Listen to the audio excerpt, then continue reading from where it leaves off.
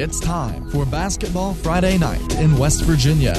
For the next 3 hours, it's high school basketball from across the Mountain State. Live from Marshall University, here's your host, Ryan Epling. We welcome you to Basketball Friday Night in West Virginia on this February 3rd, 2017. I'm Ryan Epling alongside Joe Linville, and making his debut in studio, Chris Kidd. First off, Chris, happy to have you along here on Basketball Friday Night. Well, you guys were finally able to book me. I mean, I'm a hard act to get, but I really do appreciate you guys having me on here. It's a great show, and I'm looking forward to the next 3 hours. Go ahead. But does your publicist have to be like right within eyesight at all times anyway? Well, I fired him last week. And he still hangs around.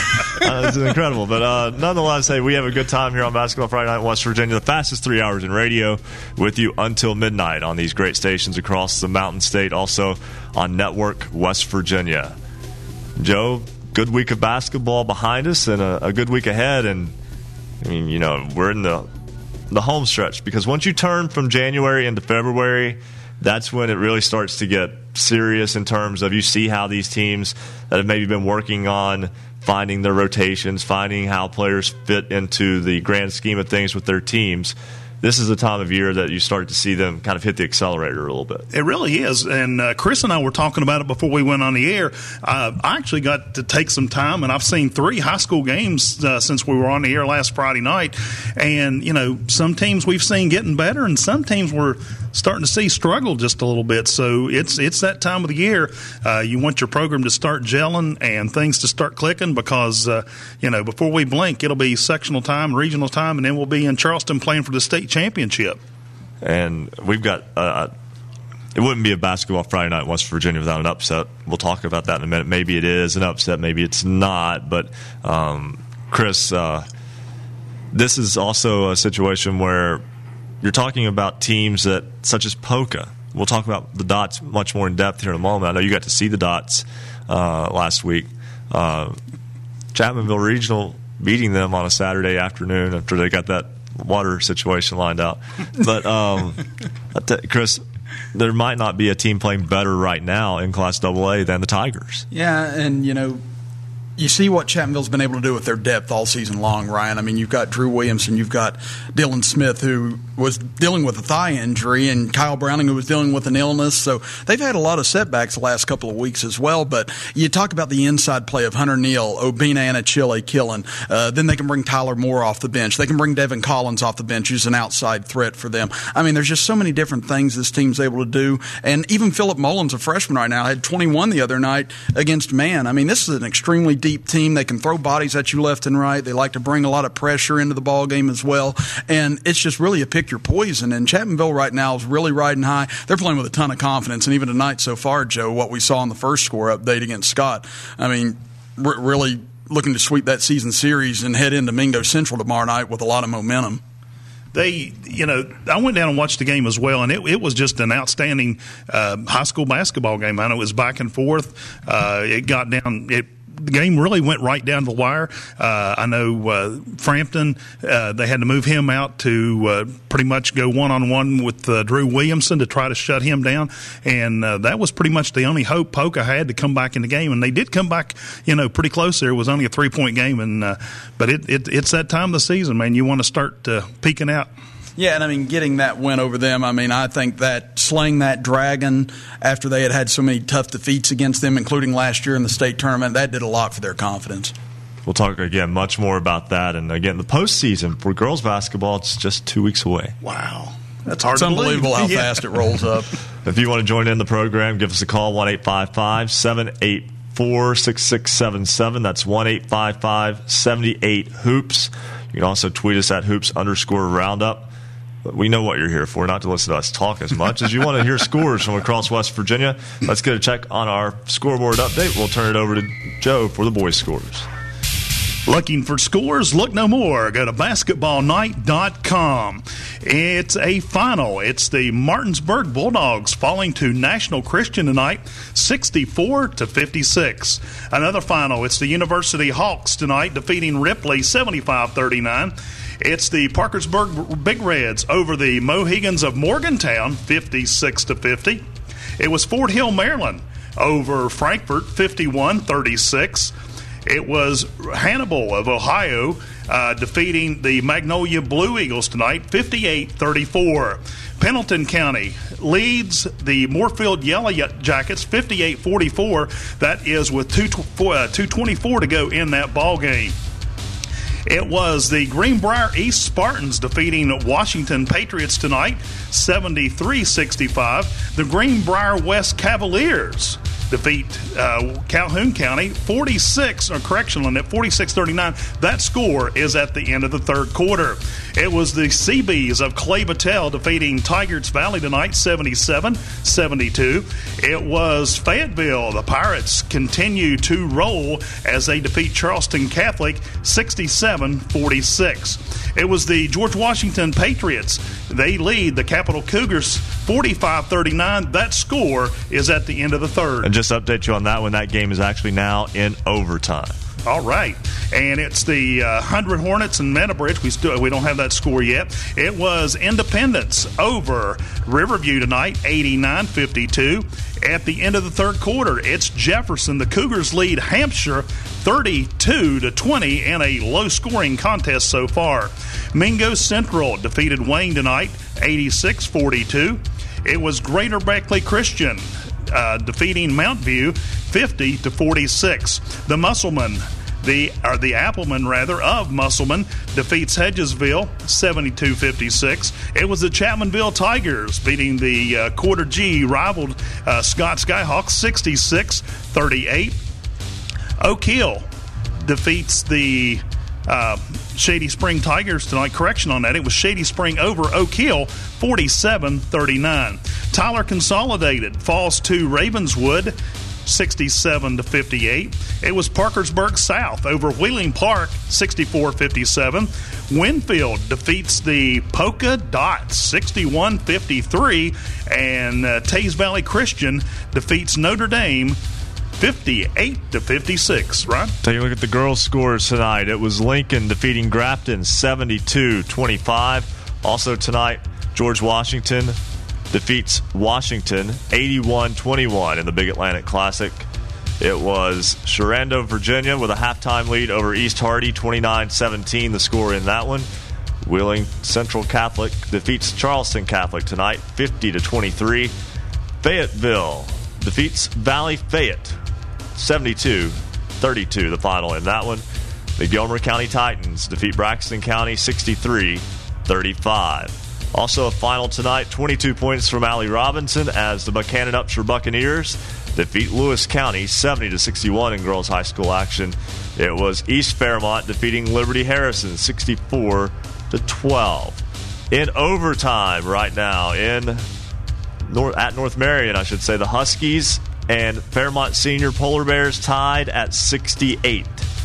Also tonight, a final score, it was Huntington 77, Alexander, Ohio 48. And that is a check of your basketballnight.com scoreboard update. Big one there in Fairmont. That game just went in the overtime right before you give the score there. So big matchup there in the back door in Fairmont tonight. Always good to see those scores updating in real time. And, scores, again, just piling in right now.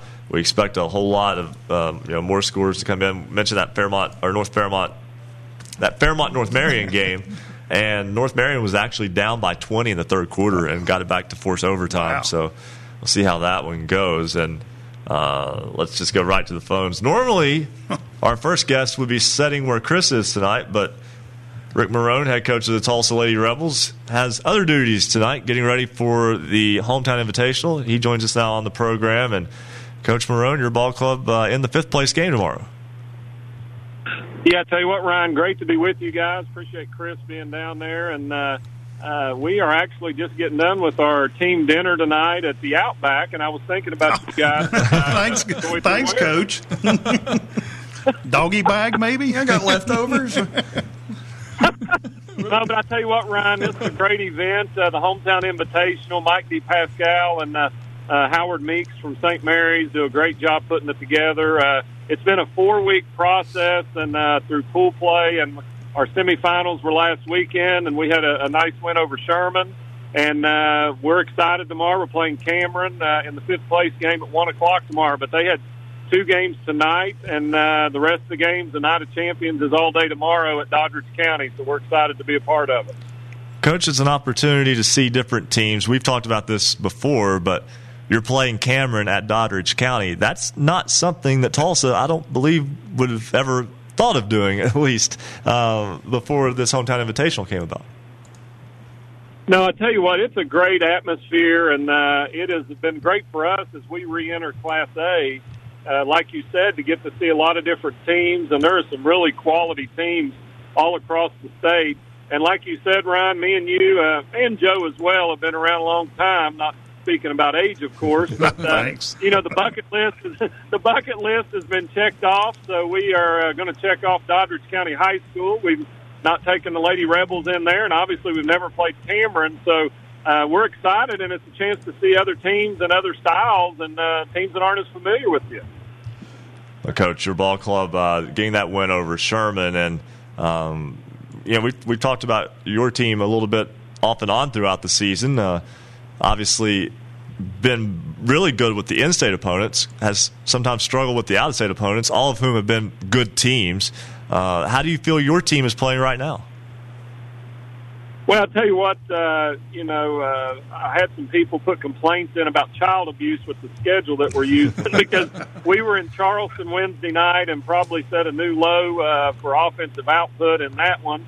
Lost to a good Catholic team. Turned around last night and had to travel to Mingo Central, played a really good game. We lost by 2 and then had to load up this afternoon and head up here for this. And then Monday we actually have a rescheduled game with Clay County. Hopefully TG might come down for that one Monday. We're playing that game at Poca as part of a doubleheader with Poca and Scott. So we're in the midst of a 4-game, 5-day swing. But like you said, we tried to do our schedule, Ryan, based on the Basketball Friday Night Power rating. There you go. Yeah. It's almost, you guys have to understand that we've had this running joke with Coach Marone. Our power ratings, we've talked about this before, take out-of-state games and just wipe them out because we felt like they were skewing the results, and you compete with your own state for state championships. So Coach Marone's Lady Rebels were just beating up on in-state teams and struggling in the out-of-state, and we joked that he was making a schedule just for that power ratings. And we made it to number 2? Yeah, I mean it was incredible. But Coach, West Union, West Virginia, I know you've been all across this great state. Will this be a new town for you? Yes, it will, and we're actually staying in Mineral Wells tonight. Going to spend the night there, and then head over tomorrow, catch some of that first game, and then we're excited to go. Doddridge County does a great job hosting the event. Actually, last year it was at Sherman. They try and do it regionally, so it was in the southern part of the state. It's up north this year, and a lot of people get to see the Lady Rebels. Ryan, it's new for us, but a lot of them will get to see Lady Rebel basketball too up north. So West Union will be checked off the bucket list about 1 o'clock tomorrow. And hopefully folks can, I think there may actually be some broadcasting going on. We'll try and get that information out to people. I think the HIT tournament games, there are some of those that are going to be on the air. So you'll be making the trip across Route 50 from Mineral Wells past Ritchie County High School and on to Doddridge County High School tomorrow. Hey, Coach, we know you've got a long day ahead of you. You've had a long day behind you as well. We'll go ahead and allow you to enjoy the dinner, enjoy the leftovers. I'm sure that you went ahead and cleaned up whatever was left from the team meal. And enjoy the evening, Coach. Good luck, Coach. Hey, Ryan, thanks for what you guys do. I appreciate Chris being there. You guys sound great. And you guys have a great show tonight. And I look forward to being back next weekend with you. And if there's any leftovers, I'll bring them with me. Week-old leftovers. Thanks, Coach. Thanks, Coach. That's Coach Rick Marone of the I've eaten worse. Tulsa Lady Rebels. A co-host of this program hasn't been able to be with us the last couple of weeks. Scheduling conflicts, illness, and quite frankly, illness is something that we've all been fighting. I think every school around here has been fighting it recently. So hopefully we can all get this behind us before we get into the postseason and nobody's affected by that. But again, lots of stuff to talk about as we go on to our first break here on Basketball Friday Night in West Virginia. When we come back, Brandon Gregory, WRSG Radio, talk about the Tyler Consolidated Silver Knights when Basketball Friday Night in West Virginia continues here on the Fast Break Sports Network. Basketball Friday Night in West Virginia will return in 2 minutes on the Fast Break Sports Network.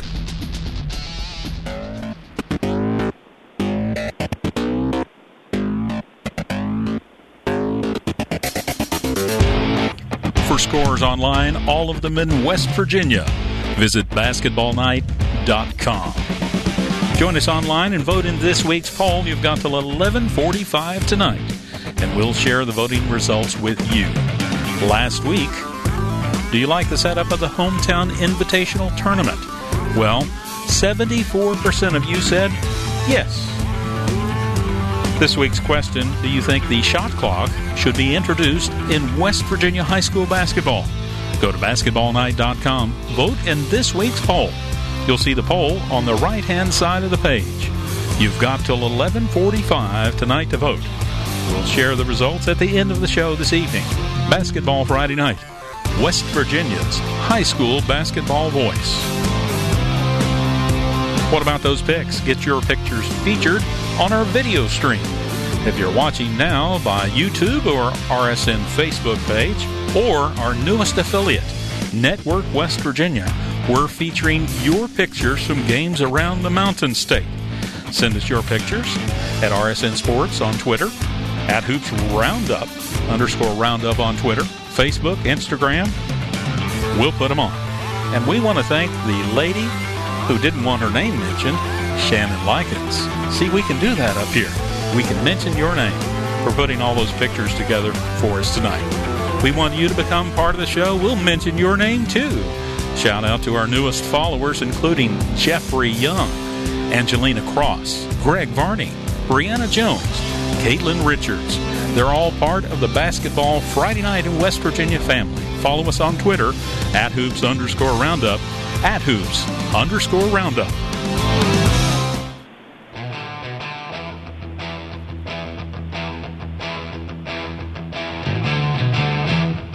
This is high school basketball's home for the Mountain State. Basketball Friday night in West Virginia on the Fast Break Sports Network. Now, back to basketball night in West Virginia with Coach Rick Marone and Ryan Epling. It's 9:17 on this Basketball Friday night in West Virginia. Ryan Epling, Joe Linville, and Chris Kidd, happy to have you along on this journey until midnight as we get you through our 9th week of the program. That's incredible. But it just tends to get away from us, Chris. And I'll tell you, first off, again, great to have you here. First time I got to see you in a long time. Chris and I went to Marshall together and worked at WMUL about the same time, the student radio station. And for some reason, Chris, you decided you wanted to do broadcasting. Yeah, I got into the Parthenon in the newspaper here at first, and I'm very proud of the fact that one of my former students, Nancy Payton, she actually runs the Parthenon, and now is one of the ones very instrumental in that, and she's way better at it than I was. But, yeah, right there near the end, I decided to take a sports broadcasting class. I thought, well, this will be fun, this will be easy, and it was the hardest B I ever had in my life. I barely got it, too, but Dr. Bailey did a tremendous job just showing me the X's and O's of everything, and really had a lot of nice things to say about me, even whenever didn't need to or have to, considering some of my performance. But if it wasn't for people like you helping me out, I wouldn't have wanted to stay in this industry, and you've been nothing but a big help since I've been here. So I apologize to all our everyone in the Logan area. I'm going to remember blame now. Next time I'm listening to a Chattanville game and he gets excited and starts screaming, I'm going to remember that comment. No, it's a calm, smooth, it's a Pat Summerall type broadcast whenever it's with me. You know that. I know better. I've been there. Our next guest was actually in studio with us last week. Tonight, he was on WRSG Radio in Middleburn as Tyler Consolidated falls to Ravenswood. Brandon Gregory with us on the program. And Brandon, sometimes a loss at the end of the day doesn't necessarily tell the whole story. For a Tyler Consolidated ball club that has had its struggles this year, it was very competitive with a very good Ravenswood team tonight. Yeah, it was. They went into the half down 13. At the end of the third quarter, was down 16, and got as big as, I think, 17 or 19 at one point, and got a couple buckets and hit a couple threes at the end, and they play hard, and they're 5-13 right now, but they're a very good 5-13. They're a very battle-tested 5-13. That's a tough schedule. Coach Jones, I don't know how he's got any hair left. The schedule's just been so difficult the last 2 years. Trying to get this thing turned around, and you get stuck in 2-year contracts home and homes with people when you play them twice a year. I mean, he's played a bunch of good basketball teams outside of his section and outside of his region. So I think going into the tournament, especially if they're a 3 seed in their section, they could legitimately make some noise. And Tyler Consolidated, as you mentioned, now 5-13 on the year. But again, a ball club that I just want to compare things here. Tyler Consolidated played at Ravenswood on January 7th. That was a 108-51 win for Ravenswood in that one. And again, tonight, Ravenswood gets a 9-point win. What was the difference? I mean, are you seeing Tyler Consolidated getting better? Was it maybe a little bit of an off night? Was it both? No, I mean, Ravenswood hit shots. I mean, they put the ball through the hoop, but I think tonight they didn't have as many open shots. Tyler did a much better job defending. And you also got to understand, to give it a little bit of context, that was the first game they played after they'd had a little bit of attrition, had 4 kids drop off. 3 of them were contributors. They just decided they didn't want to play basketball anymore, and then they go down to Ravenswood, and that's their first game. After that incident. So, you got kids trying to figure out their roles. You got coaches trying to figure out rotations, and then you're going to go play probably the best team you're going to play all season. So, 107-51, not exactly, 108-51, whatever the score was, not exactly indicative of where Tyler was at the time. And, again, tonight they closed out on shooters. Did a nice job. They struggled a little bit on the offensive glass. Of course, as we all know, Ravenswood's got some pretty good length, especially in the front court. And so they had their struggles there, but Quentin Richmond played well. Jace Reed does what Jace Reed does. He played well. I think he had 17. He's within 100 away from scoring 1,000 in his career. Dylan Roberts played very well, shot the ball well. Griffin Phillips did a nice job, had a couple steals, and I think he scored 8 or 10. And, it's good effort, and they're getting there. You hate to talk about moral victories, but, if there's one that I guess you could say was a moral victory, tonight would be that. Well, the Silver Knights of Tyler Consolidated, again, falling tonight to Ravenswood. 67-58 was the final on that one. Now, looking ahead here, Parkersburg Catholic coming up next week, and kind of a slowdown week, at least on the schedule for Tyler Consolidated, is just one game between now and Valentine's Day.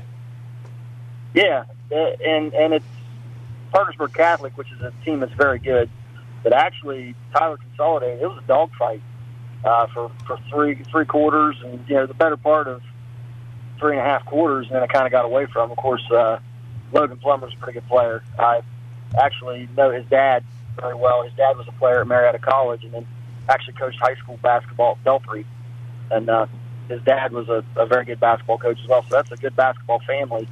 And that's a good basketball team. But Parkersburg Catholic will make some noise in their region as well. So again, it'll be another test, kind of a litmus test, kind of a barometer to really see where Tyler Consolidated is at. And they're playing down at Catholic, so that'll make it even a little bit more difficult. Hey, Brandon, it's hard to believe. You look at your guys' schedule, and you've only got 4 games left. It's hard to believe that we're just getting into February, and you guys are about ready to start wrapping things up. Your thoughts? Well, not a lot of snow. That's nice. Reschedules ain't so bad when you're a single man or you're a married guy with a wife and a dog. But when you got a wife and 2 kids, those reschedules begin to become a little bit of a challenge. So we've been pretty fortunate there, getting everything in when it's supposed to be in, and it's made it really nice. You get fortunate like that some years, and thankfully this is one of those. Brandon, it was so nice to meet you and the entire Seven Ranges radio crew that was in studio with us last week. Hope you had a great week. Hope you have a great weekend, and we'll catch up with you again next week. All right, well, make sure you say hello to Showtime Dutton for me when he comes on.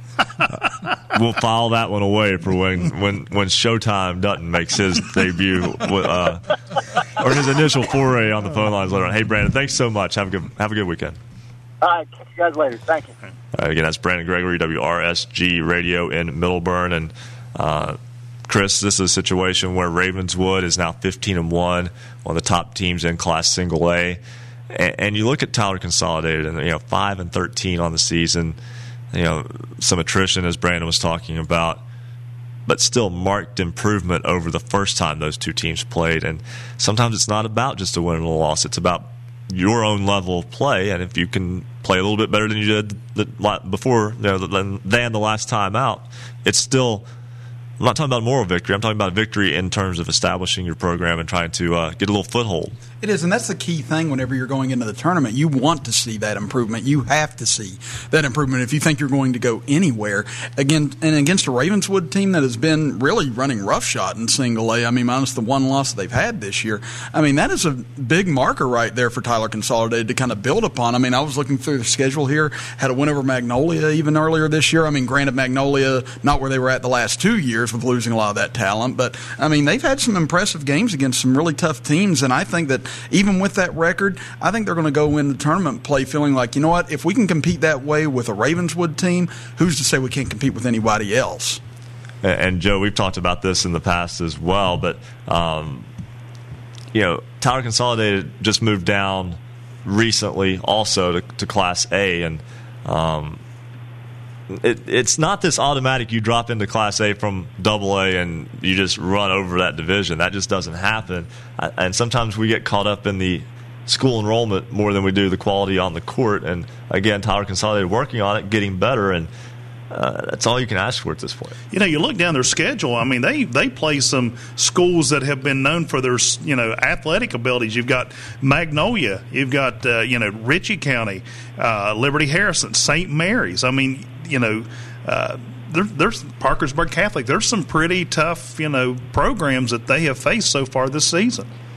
We'll get a full check of the scoreboard in a couple moments, but just gone final, Fairmont Seniors girls defeat North Marion 78-75 in overtime, and that almost becomes a heartbreaker for North Marion because they had erased a 20-point deficit in the third quarter to get that game into overtime. And Chris, even though they come up short tonight, that's one of those you file away for later because those two teams may meet in a much bigger venue in several weeks. Absolutely, and I think that's the biggest part of it for a coach at this point is to try and get your players to understand that, especially whenever you, like you said, coming back from 20 points down against a very good team like that. I mean, it's going to be deflating in the locker room after the fact, but having your kids realize that we're going to see these people again likely, or put that in their mind anyway, I think that's a big building block. Even me as a coach, I know tennis is different from basketball in a couple of ways, but, the year that we had some girls win the state championship, we lost 3 matches in a row to Parkersburg Catholic and then had to play them in the state finals, and I filed away all those matches, and so did my girls when they got there, and then we were able to beat them in the state finals that way with Haley Justice, Cassie Lewis, Mila Bryant, Sarah Lambert. I mean, a lot of girls that are way more talented than I was in that area, but just being able to file away some of those losses and build upon that in a very positive way, I think it speaks and gives you sometimes a bigger advantage going into Charleston than it would be if you won a game like that. I mean, the 20-point comeback alone is going to be a big step forward for that team. And, Joe, we mentioned Charleston. It's still a few weeks, over a full month away from the state tournament, but there are some teams that will get a taste of the Charleston Civic Center Coliseum this upcoming week with the little general shootout at the Big House, and that's an interesting event too. I was talking with Brandon Lowe yesterday on his radio program on 95 The Sports Fox in Charleston, and the thing that stuck out to me while we were having our conversation was it's kind of double-edged. One, you get to play on the Civic Center floor, exactly, but two, that place is huge, and it will eat up any crowd that's there, and it's going to feel like playing in a big empty building. It all starts Monday morning at 8:45. Winfield and Mann tip off, and then it's a full day of schedule. The last game doesn't tip off till 9:15. Then the same thing goes over Tuesday and Wednesday. I'm looking forward to it. I'm actually going to get to broadcast my first high school game from the Civic Center as Logan takes on Bridgeport at 6:45 Monday evening. So, and like you said, your team, just like the big comeback tonight for the girls at Fairmont, confidence, building your confidence is, at this point in the season is a major factor because basketball, just like any other sport, I think it's about, 50% talent and 50% mental. So, and then, and these teams that actually get to play on the floor at the Charleston Civic Center, I think that's a big plus for any program because it's a big venue, like you said, and even with a big crowd or a small crowd, it's just the idea of playing at the Charleston Civic Center, the same floor that will host the state championships in here in just a few weeks. Should be a lot of fun as we start rolling the calendar toward that, and that, of course, ends up rolling us toward the sectional tournament postseason play, which is just right around the corner. It's time for our second break here on Basketball Friday Night in West Virginia. When we come back, we'll get you another scoreboard update, as well as keep you updated on all the news within basketball across the state of West Virginia tonight. This is Basketball Friday Night in West Virginia on the Fast Break Sports Network. Basketball Friday Night in West Virginia will return in 2 minutes on the Fast Break Sports Network.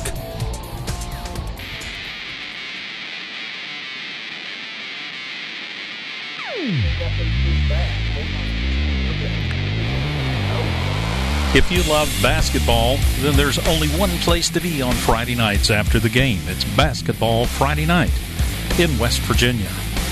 Does showing up for work at a ballpark or an arena sound good to you? A Marshall University sports journalism degree can get you there. Sports journalism at Marshall is important, it's serious, and it's big business. Sports media and communications careers are some of the most competitive and marketable worldwide in a multi-billion-dollar industry. We'll prepare you to think critically, report accurately, and artfully tell the stories on and off the field or court. If this sounds like you, the Marshall School of Journalism is ready and eager to start your journey. Learn more at marshall.edu/SOJMC.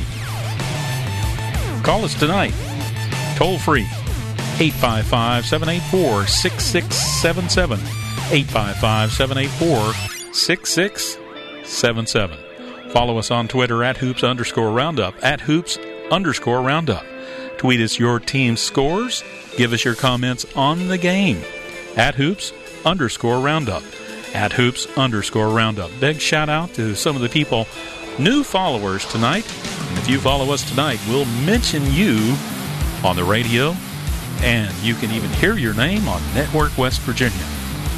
A big thank you to Logan Beltner following us tonight, Nathan Bills, Bruce Hanlon, Blue Ridge School, Ray White, Tyler Brown, Terry Thomas, Cody Seelbach, Aaron Grant, Kitty Dooley, WHS Boys Basketball. Thank you for following us on Twitter at @hoops_roundup.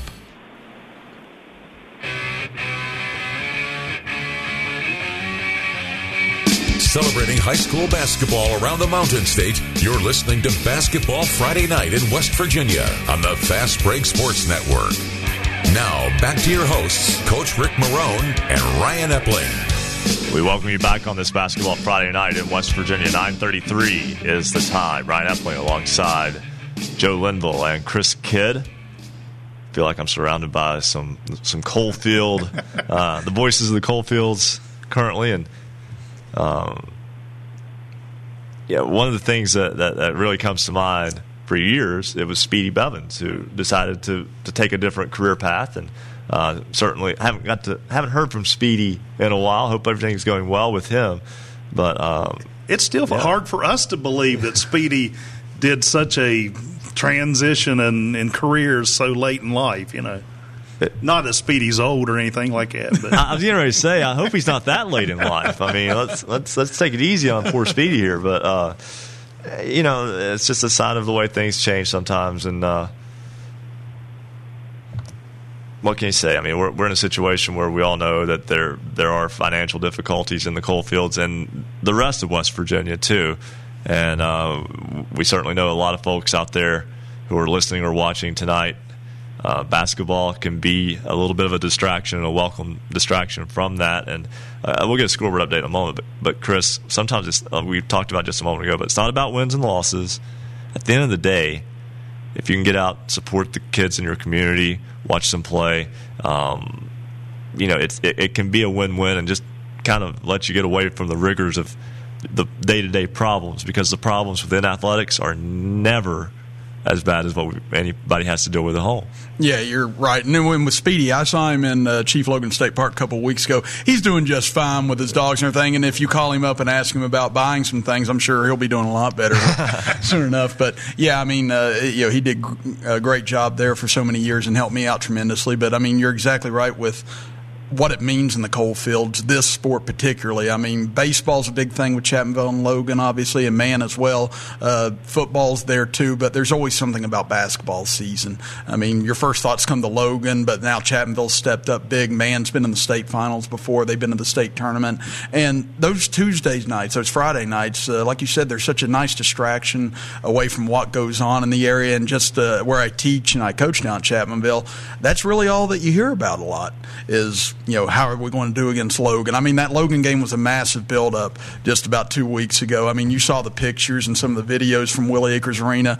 It was unbelievable just being there, and I felt very honored just to be able to announce that game on the radio, and I was extremely nervous just doing that because how many people are listening, how many people care about the game, and to see all those teams doing well at separate times, I mean, it does so much to boost the community and to just save the morale of a lot of people that are going through, like you said, a lot of difficult times right now, and I feel fortunate to be a part of a lot of that sometimes. It's nice to be a part of something that matters to people, and I know at the end of the day it is just sports, but like you said, that distraction sometimes it's monumentally needed by so many people that fallen on so many hard times.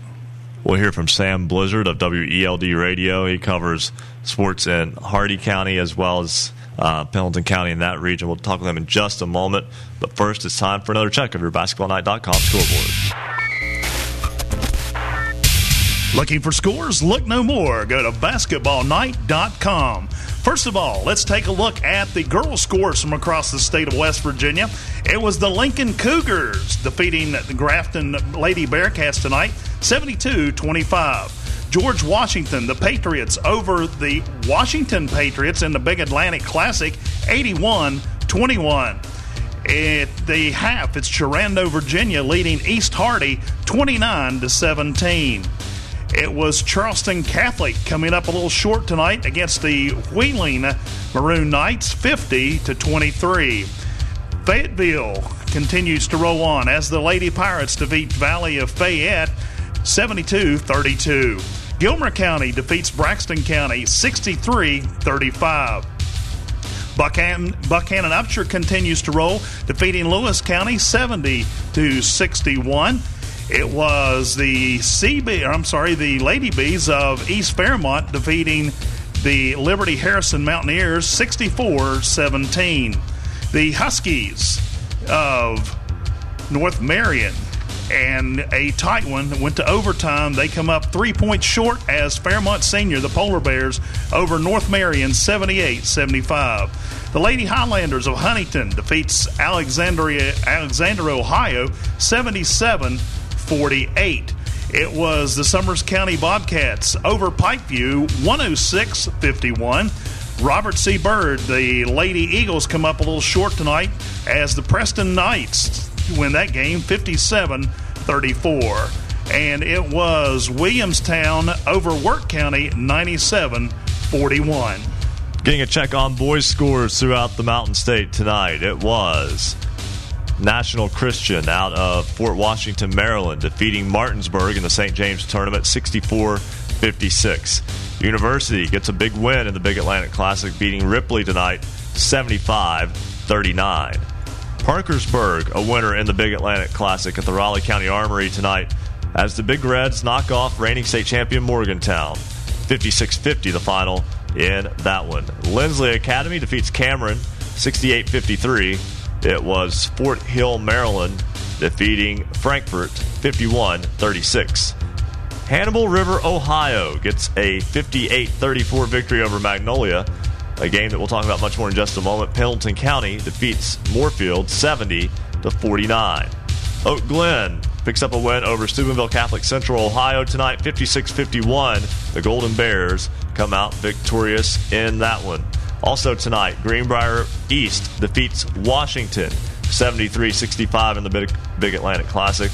In the Hometown Invitational, it was Greenbrier West defeating Calhoun County 68-55. Also a final from the Hometown Invitational. Clay Battelle defeats Tigers Valley 77-72. Great ball game tonight in Monongalia County. Fayetteville remains undefeated, and they do so in convincing fashion with a 67-46 victory tonight over Charleston Catholic. Also in boys action, this game has gone final in overtime. Capital goes into the South Hills area of Charleston and knocks off George Washington 63-61. The final, Cougars get the win. Also in the hometown invitational, Meadow Bridge defeats 100 75-50. Independence beats Riverview tonight 89-52. It was also a final. Mingo Central defeats Wayne 86-42. At the end of the third quarter, it is Jefferson 32, Hampshire 20. Final score tonight, Greater Beckley Christian beats Mount View 50-46. The final in that one. We'll talk more about the Golden Knights throughout the night as well. Musselman defeats Hedgesville tonight in a key Eastern Panhandle showdown. The Applemen get the win 72-56. It was the Tigers of Chapmanville Regional making the trip up 119 to Madison and knocking off the Scott Skyhawks 66-38 the final. Shady Spring now 13, make that 12-6 after a 47-39 win over the Oak Hill Red Devils. Huntington is 11-4 as the Highlanders defeat St. Albans tonight 68-39. Tug Valley beats Tulsa for the second time this year. Panthers get the win 67-45. The Ravenswood Red Devils are 15-1. They defeat Tyler Consolidated 67-58. 18 points for Cole Plants tonight as Parkersburg South defeats Wheeling Park 64-57. The final in that one. Luke Frampton from Polka scores 37, and it wasn't enough. His Dots fall on the road to county rival Winfield. Big win for the Generals, 61-53, the final in that one. Doddridge County in the West Virginia Hometown Invitational defeats East Hardy, 70-62. It was Taze Valley Christian over Notre Dame, 58-56. That was in the Huntington Invitational. And in the Big Atlantic Classic, right now at the Raleigh County Armory, is Woodrow Wilson leading Princeton in the second quarter, 30-5. That's a checkyourbasketballnight.com scoreboard. You heard Pendleton County get a win over Moorfield tonight as the Wildcats get the victory and now go to 13-2. Moorfield drops to 5-10. Sam Blizzard, WELD Radio in Moorfield had the call of that one tonight. And Sam, Pendleton County, I think still flying under the radar maybe to most people who follow this in the state, but that's a ball club that's strung together an impressive first two-thirds of the season. They have not lost since 28th, 29th against Petersburg in the championship game of the Petersburg Holiday Tournament. But Pendleton County's been on a roll and well-rounded effort tonight. I believe they had 4 guys in double figures, and like you said, Ryan, it's a team that not a lot of people will hear about, but they're playing some quality ball right now. Sometimes at small schools, especially, when I say small schools, I mean Class A, not necessarily some of the smaller like Paw Paw or Union high schools that are very low in enrollment, but sometimes the smaller schools, when a team has a successful football season, you know that they have good enough athletes and that kind of carries over. Is that the case with Pendleton County? I think so. They have the 2 Cooper brothers that were, some of the bigger names on the football team. But these young men have pretty much been starters for 3 years and getting a lot of significant help from several other players here. But most of those guys were football players, so a few of them were not, but most of them were. And just seeing a well-rounded team. Pendleton County, I've seen them 3 or 4 times this year, and they just keep getting better as the year goes on. Moorfield had beaten Paw Paw earlier this week, 60-31, and while Moorfield it's been a little bit of a rough year up and down for that program also, but it's a team that lost by 7 to Pendleton County in the Petersburg Holiday Tournament earlier this year too. So it's a Moorfield team that, yes, that's a tough loss tonight for the Yellow Jackets, but still it's a ball club that is being, for the most part, competitive, even in defeat, again, for the most part. They are. They are kind of having to restructure things a little bit. Their leading scorer, Varsity Bright, moved, I believe, last week, moved back to Maryland from what I'm hearing. So, they're kind of redoing roles and different things. But, Moorfield's a very balanced team, and, as the season goes on, I think they could be dangerous as you get into sectional play here towards the end of the month, Ryan. Now, I know you also follow East Hardy. The Cougars fall tonight to Doddridge County, 70-62 in the hometown invitational. East Hardy is 5-10. Is that a team that's record might not be indicative of how good they really are? Yeah, I actually had them last night where they defeated I believe, 9-win Pocahontas County ball club and did so rather handily. I believe it was 83-62. Another well-rounded effort. I think there was 4 players in double figures for East Hardy, but they could be dangerous. I mean, they seem to be picking things up as we get into February also. And another team to kind of watch out of our area here is Petersburg. I'm actually doing Petersburg and Philip Barber tomorrow. Petersburg, another team not a lot of people have heard about, but they are 10-5. And the sound is kicked out. We just lost Sam there, and we appreciate Sam calling in, and I apologize for the cell phone drop there, but he was mentioning basketball in the Eastern Panhandle, the small schools. Through much of West Virginia, and we'll go to break in a moment here, but on this final thought here before we do that, Chris, so many of these small schools through the southern part of the state aren't in existence anymore. The consolidation has kind of wiped out an entire section when Mingo Central was brought together. So you're looking at an area up there in the Eastern Panhandle where, again, you've got East Hardy, Moorfield, Pendleton County's good, and that's even a consolidation from 20-plus years ago now. But the balance of power has to be sort of in that area from the public school standpoint because, again, there just aren't that many small schools in southern West Virginia anymore. Yeah, and it's a shame because you lose a lot of very key rivalries, too, whenever that happens. And, we saw a lot of that go away even whenever Hart's closed down in the coal fields, and we've seen it with Williamson closing and Birch and a lot of those other ones. I mean, Hart's and Birch used to be one of the biggest rivalries in the state, and unfortunately that's not there anymore. And I know that the people in the Eastern Panhandle feel the same way, seeing a lot of that go away with them. But, I mean, what Pendleton County's been able to build here, I mean, you're looking at, I believe, 7 straight wins now for them, and Petersburg's another team. I think that's their last loss was Petersburg, and they've really stepped up. Even that win over Tucker County. I mean, a team that's traditionally in the state tournament. So, even with a lot of those losses of small schools in the area, I think it does a lot for them to gel together and learn how to win together. We saw it with Mingo Central taking the state championship in football this year, being ranked number 1 in basketball. I think once they learn to gel and bring all those schools together and start to bring the talent together, then you start to see maybe the quote-unquote greater good of consolidation in those instances. We'll step aside for our third break. When we come back, Bill Nestor, WPDX Radio in Clarksburg. We'll talk Robert C. Byrd hoops when we come back on Basketball Friday Night in West Virginia here on the Fast Break Sports Network. Basketball Friday Night in West Virginia will return in 2 minutes on the Fast Break Sports Network.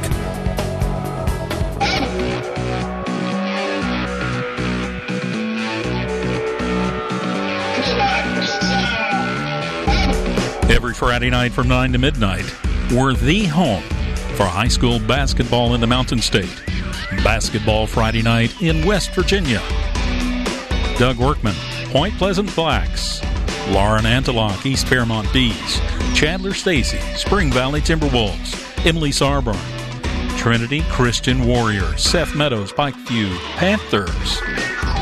Vida Amani, Charleston Catholic Irish. And Reese Nichols of the Clay County Panthers. What they've all got in common is they were selected by Basketball Friday Night in West Virginia as the standout athlete of the week. If you've got somebody remarkable on your team, or maybe they made an outstanding play, you can nominate your team's players to become the Basketball Friday Night Standout Athlete of the Week. Each week we consider nominees based on leadership, performance on the court, academic performance, involvement in the community, and volunteer work. Every Friday night, we select a standout athlete of the week, and tonight, we'll have a new one. Head over to our website, basketballnight.com, click on the Standout Athlete of the Week tab, fill out the nomination form, and we'll take it from there. We want you to nominate your team's athletes. Check it out at basketballnight.com.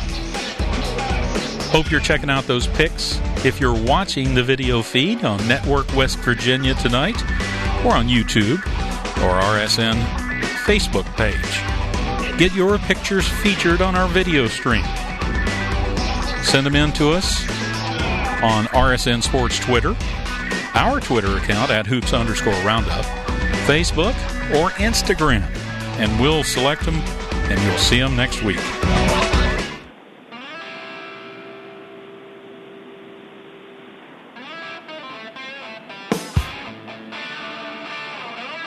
Stay up to date on your favorite teams. Check out basketballnight.com. Now, back to Basketball Friday Night in West Virginia with Coach Rick Marone and Ryan Epling. 9:50 on this Basketball Friday Night in West Virginia. Ryan Epling, Chris Kidd, Joe Linville. Happy to have you along. Chris, what you're seeing, what we were able to see during the break is an example of what I actually told you earlier this week when you said you were coming up here ready to do this. I said, hey, the guys in the back are the best in the business. Yeah. And I truly believe that. Oh, I mean, it's amazing. Comes right out here and tells you what was wrong. We're able to fix the problem immediately. I mean, you couldn't fix me. I'm still here, unfortunately. But, I mean, I do. I think it's amazing what these guys do. Joe was showing me around before the show, and things have changed so much since I've been in college here in the last 6 or 7 years. And I find it overwhelming how amazing the product is that's put out here and the work that so many people put in. You can tell I'm kissing up, so I can maybe come back again some other time right now. But I'm really blown away by all this. It's really first class up here, and everyone treats you the way you want to be treated, and it's just a fun environment to be around. So seeing that fixed so quickly between the break, that's just another instance of the type of people you have working here. As I said, best in the business. Let's go back to the phone lines. Talk about the Robert C. Byrd Eagles as they got a win last night over Preston by 20 and had a win earlier this week over Grafton. So starting to play some pretty good ball. Bill Nestor is the voice of the Eagles on WPDX radio in Clarksburg. Bill joins us now on the program. And Bill, this Robert C. Byrd Ball Club, getting through a somewhat busy week unscathed. Yeah, you're exactly right, Ryan. First of all, I'm a little bit jealous. Chris got a chance to get a tour over there. Joe's never offered me a tour. I'm a little Come on down, Bill. Yeah, Bill, if you've got a free Friday night, buddy, you're welcome anytime. Fellas, I'm actually in Charleston tonight. I thought about making a trip down surprising you, but I didn't know if you'd let me in the building or not. Sure. We did let Rick Kozlowski in, so, you can get in. Free pass. There you go. Well, guys, as a matter of fact, you're exactly right there, Ron. You mentioned the pair of wins here this week, and that's pretty exciting for the Flying Eagles. Matter of fact, moving their win streak to 5 games. And looking back at this past week, a win over Grafton in a game where they had to come back and outscore the Bearcats 20-7 in the final period of play to get the win. So, that was kind of a tough one, but a great chance to grow up a little bit for these young guys and get the job done. And then you mentioned the 20-point win over Preston last night. Matter of fact, RCB in that one, 34 of 41 from the charity stripe.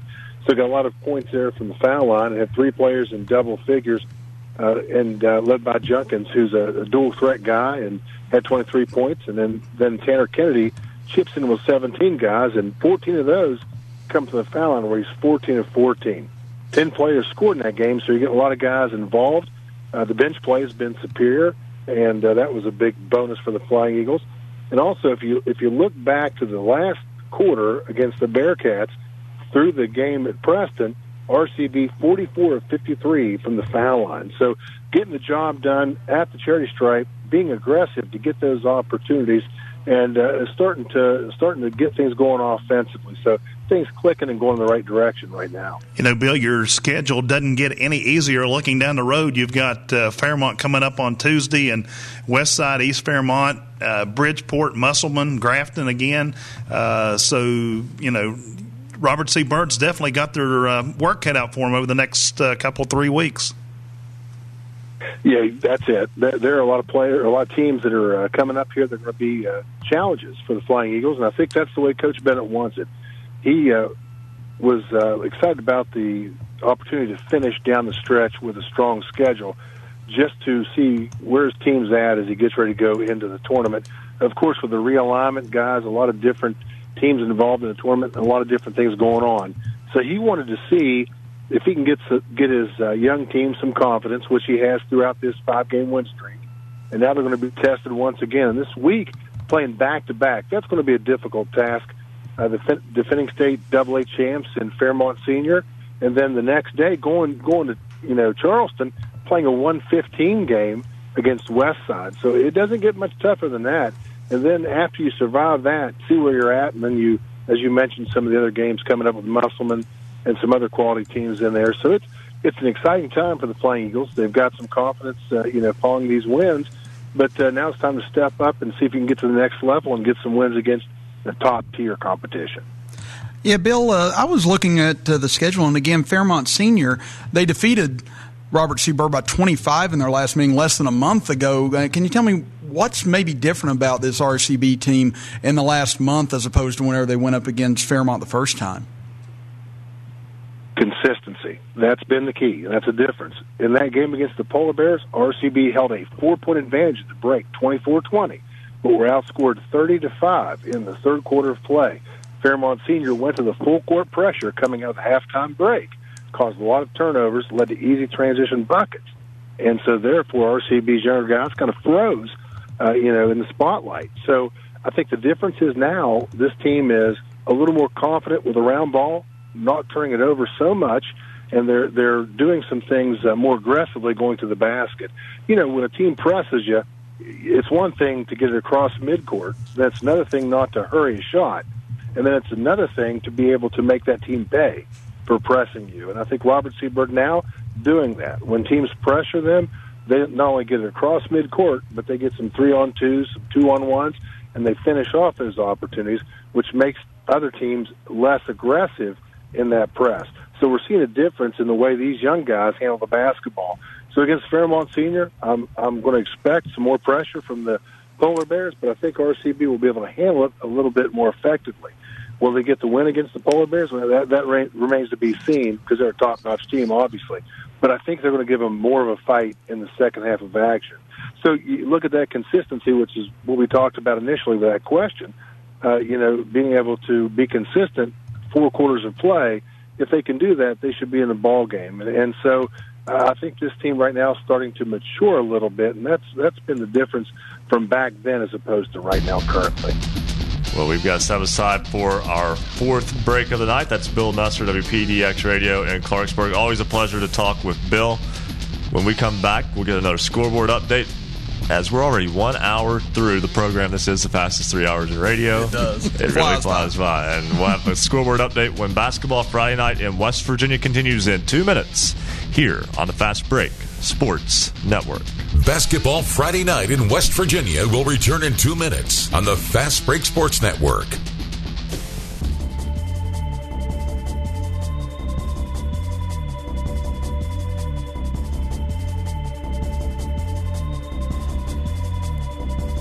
There's no better place to be than right here.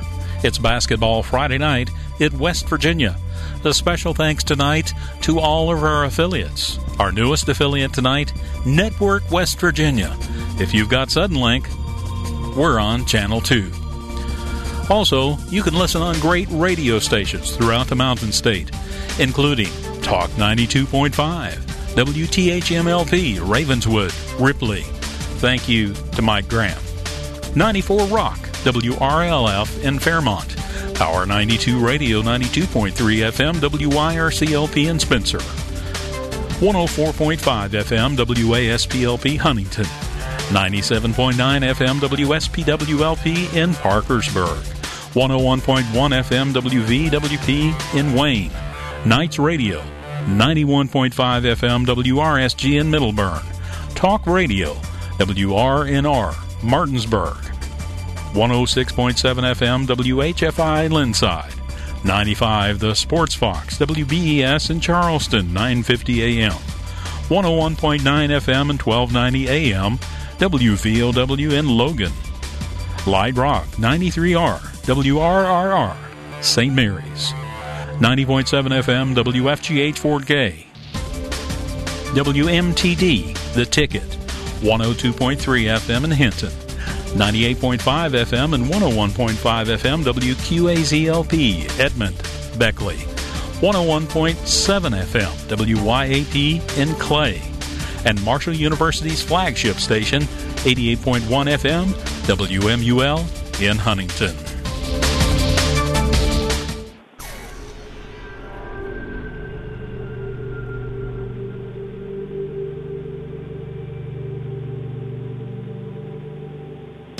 Welcome back to Basketball Friday Night in West Virginia. To join tonight's program, call 855-78-HOOPS. That's 855-784-6677. Follow us on Twitter @hoops_roundup for all the scores all the time. And visit basketballnight.com for a comprehensive look at schedules and standings for every team in the state. Stay tuned. Another hour of Basketball Friday Night in West Virginia begins right now. 10 o'clock on this Basketball Friday Night in West Virginia as we begin our second hour with you until midnight. Ryan Epling alongside Chris Kidd and Joe Linville. We'll have our Standout Athlete of the Week segment in just a moment with Dylan Stone. We know, though, that you're here wanting scores. If you're watching online, you can see, or on Network West Virginia, you can see the scores scrolling across the bottom of your screen. You can also find the scores on basketballnight.com and at hoops_roundup. Chris, I think we've gotten you broken in now. Here's a rite of passage to being on this program. It's time for a scoreboard update. Let's see if I can swim or not. Here we go. Starting things off, National Christian Maryland defeats the Martinsburg Bulldogs tonight, 64-56. The University Hawks knocking off Ripley this evening, 75-39. The Morgantown Mohegans losing to Parkersburg, 56-50 in a thriller this evening. Next, you had Lindsley defeating Cameron 68-53. Fort Hill Maryland High School knocking off Frankfort 51-36. River Hannibal, Ohio defeating Magnolia tonight 58-34. Next, Pendleton County, big winners tonight over Moorfield 70-49. Oak Glen edges by Steubenville Catholic 56-51. Next, Greenbrier East able to hang on and defeat Washington 73-65. Greenbrier West also victorious tonight, knocking off Calhoun County 68-55. The Van Bulldogs victorious this evening 66-55 over Valley. The Lumberjacks falling tonight to Van. Next, you have Clay Battelle winners tonight over Tigers Valley 77-72. Fayetteville knocking off Charleston Catholic 67-46. Frederick Hocking Ohio High School defeats Wahama, or actually loses to Wahama, tonight, as the Falcons get a 63-56 win over Federal Hocking. Next up, thriller between Capital and GW as the Cougars knock off the Patriots in a game of top three teams in Class AAA, 63-61. Next, you have Meadowbridge defeating Hundred, 75-50, and Joe Linville here for the rest of the scores on the boys' side. It was the Independence Patriots over Riverview, 89-52. At the end of the third quarter, the Jefferson Cougars lead the Hampshire Trojans by a score of 32-20. It was Mingo Central defeating the Wayne Pioneers tonight, 86-42. Richwood over Montcalm, 80-53. It was the Greater Beckley Christian over the Mountain View Golden Knights, 50-46. Over in the Eastern Panhandle, it was Musselman defeating Hedgesville, 72-56. The Tigers of Chapmanville Regional continue to roll as they defeat the Scott Skyhawks, 66-38. Shady Spring defeated Oak Hill, 47-29. It was the Huntington Highlanders over St. Albans, 68-39. Tulsa fell to the Tug Valley Panthers tonight, 67-45. Ravenswood continues on a roll as they defeat Tyler Consolidated, 67-58. For Parkersburg South, Cole Plants dropped in 18 points, picked up 8 rebounds as Parkersburg South defeated Wheeling Park tonight by a score of 64-57. Luke Frampton had a big night, scoring 37 points as the Polka Dots fell to the Winfield Generals, 61-53. It was Doddridge County over East Hardy, 70-62. The Fighting Irish of Notre Dame fell to Tays Valley Christian, 58-56. And it was the Woodrow Wilson Flying Eagles defeating the Princeton Tigers tonight by a score of 55-23. Correction, that's a score at the half, 55-23. Getting a check on your girls' scoreboard update tonight. The Williamstown Yellow Jackets defeat Work County 97-41. I plan on getting to see the Yellow Jackets in person next week. Also, it was Preston defeating Robert C. Byrd 57-34. Summers County rolls Pikeview tonight 106-51. Bobcats get the win in girls basketball tonight. Huntington defeats Alexander, Ohio out of New Albany 77-48 the final. The Highlanders are now 15-3. They went to overtime. Krista Tobin scored her 1,000th career point for North Marion, but it still wasn't enough as Fairmont Senior holds on to what was a 20-point lead that evaporated, that forced overtime. But Fairmont Senior outscores North Marion in the overtime to get the win over the Huskies, 78-75 in a classic tonight. Also tonight, East Fairmont defeats Liberty Harrison, 64-12. It was Buchanan Upshur going to 17-2 on the season with a 70-61 win over Lewis County. Gilmer County, the reigning Class A girls state champions, defeat Braxton tonight, 63-35. Titans get the win in Glenville. Fayetteville goes to 13-2. The Pirates defeat Valley Fayette in a cross-county showdown, 72-32 the final in that one from Montgomery. Also tonight, it was Wheeling Central defeating Charleston Catholic, 50-23. Maroon Knights get the home victory. The St. Mary's Blue Devils go to 14-5. Jordan Fox scores 27 points as St. Mary's defeats Ritchie County tonight, 60-45. Sharando, Virginia, all over East Hardy. Final score of that one, 58-28. The Washington Patriots in the Big Atlantic Classic fall tonight to George Washington. George Washington a little bit better than Washington. 81-21 is the final in that one tonight. And Lincoln defeats Grafton 72-25. That is a check of your basketballnight.com scoreboard. Of course, you can always get the scores, basketballnight.com, at @hoops_roundup on Twitter. Dylan Stone joins us now as we talk about our standout athlete of the week. And Dylan, if we called young Mr. Bryson by his given first name, I'm not sure anyone in Welch would know who we were talking about.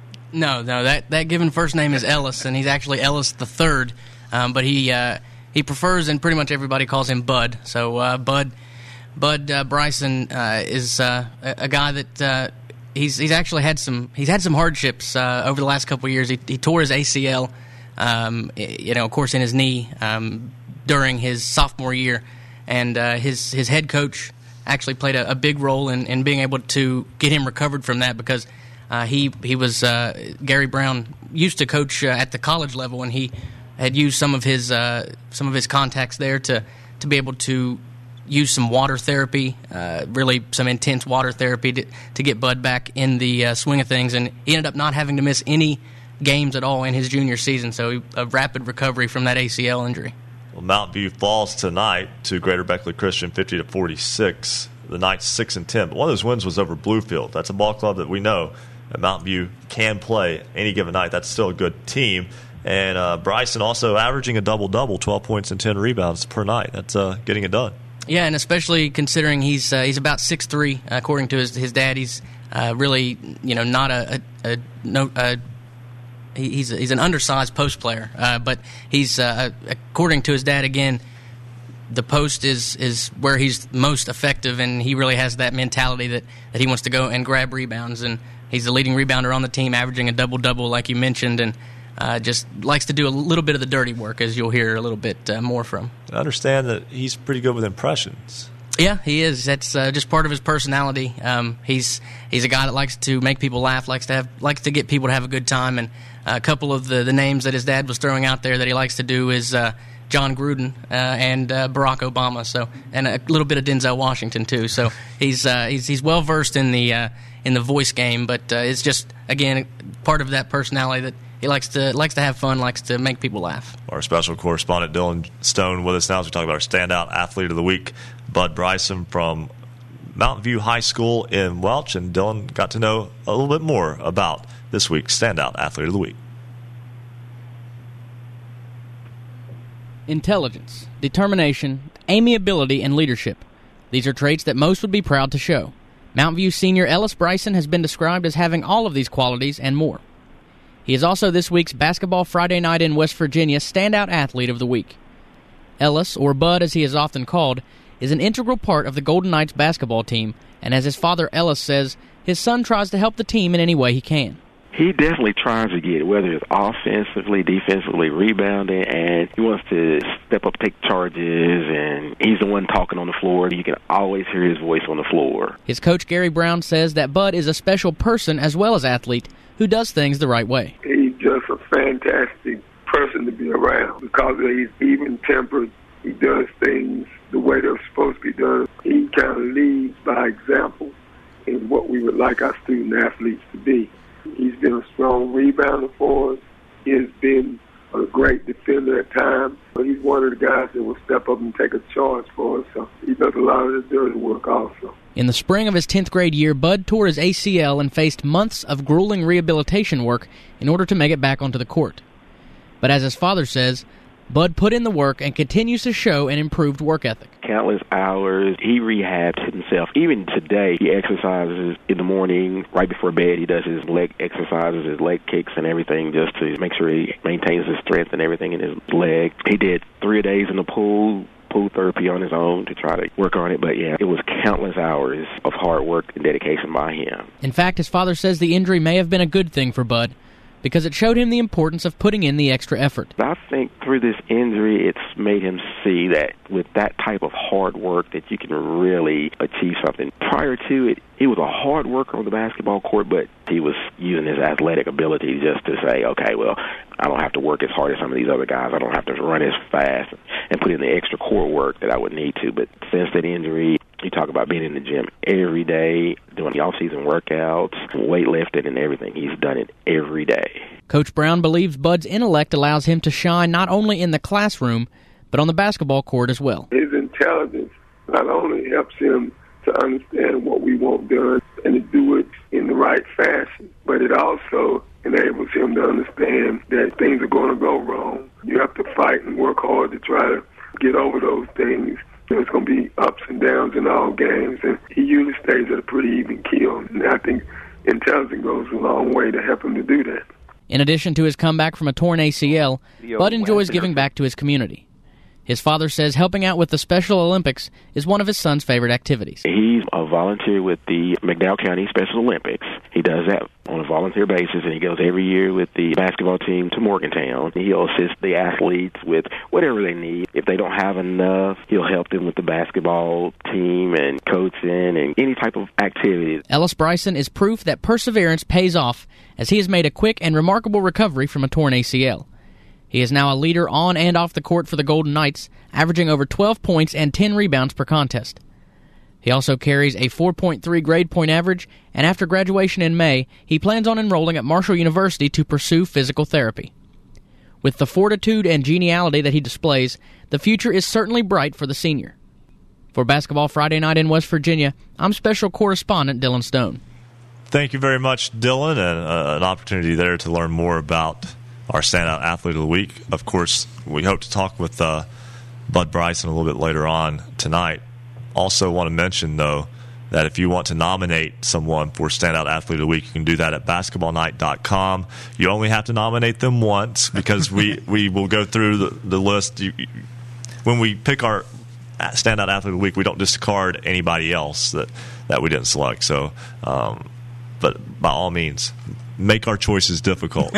Sometimes it is. Yeah. We've had several that we've had to kind of delay as we've gone along because of that this year. The response has been great, though. We love getting the opportunity to let you hear a little bit more of the insight, because when you go to a gym on a Friday night or a Tuesday night, or the way things are now, any night of the week except for Sunday, you just see a kid in a uniform. But, Chris, there's always a lot more behind the player, the athlete, boys or girls basketball, than what you just see on the floor. Yeah, and that's one of the fortunate things I have in being a teacher, is being around these kids. I teach juniors at Chapmanville Regional High School, so I have Drew Williamson, Dylan Smith, James Ellis, a lot of those boys that play on the high school team there, Kyle Browning even, and you get to learn a lot more about what their interests are, what they enjoy, and they're more than a jersey, they're more than a number, and it's so great to see a lot of the backstory behind a lot of these players, even figuring out where they came from or how hard they worked to get to where they are. And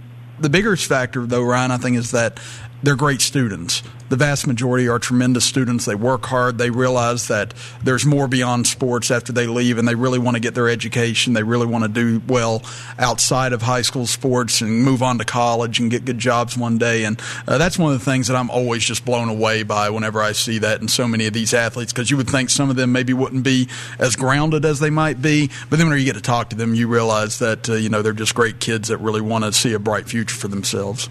And Joe, you've been around high school athletes a lot as well over the years, and there's just something about it, because I think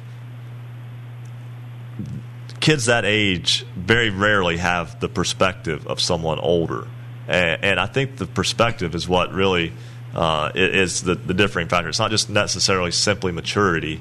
You can see the bigger picture sometimes when you've lived through it already and look back. And Joe, we see this with kids all the time, though, able to manage their time more effectively than any of us three ever could have when we were that age. They get more done than we ever could have at that age as well. And he's got to be impressed by the quality of the kids and student athletes within the Mountain State. Number one, you got to remember, they are kids. I mean, most of them are under 18. I mean, a lot of the seniors, of course, turn 18.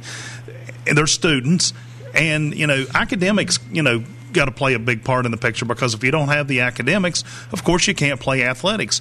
But these are, I've always heard that 80% of the people 20% of the people do 80% of the work, and some of these standout athletes kind of prove that because they're involved in theater, they're involved in the community, they're involved in this and that.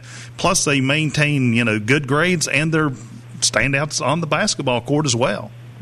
Sometimes in tennis too. Oh, absolutely. No, I've had a lot of my kids been valedictorians, and that's something I'm very proud of, because God knows, you wouldn't want to look at my college or high school GPAs, because, I shouldn't be sitting here. Well, but see, this is what my point is, that there's that old saying, do as I say, not as I do. Exactly. I say that all the time to my kids, I swear. It's true, because once you get older, you get that perspective of, wow, if I would have just done this, things would have been easier for me along the way. And I hope that I can impart that on someone else, to let them kind of see that, what satisfies today can delay a lot of things later on, when you could just be marching through and getting right on along. If that makes any sense, it should. But and a lot of these student athletes attribute their success to their coaches, because people like I've got nothing to do with their success. People like Chris, our coaches, Rick Maronin, and all these coaches that we know, have such an influence on these kids, because they spend so much time with them as well. Well, it's time for a break. When we come back, we'll talk about the new alignments. Getting used to them this year after the reclassification from a year ago. So this year we'll see the first sectional alignments. We'll talk about how some of those are shaping up when Basketball Friday Night in West Virginia continues here on the Fast Break Sports Network. Basketball Friday Night in West Virginia will return in 2 minutes on the Fast Break Sports Network.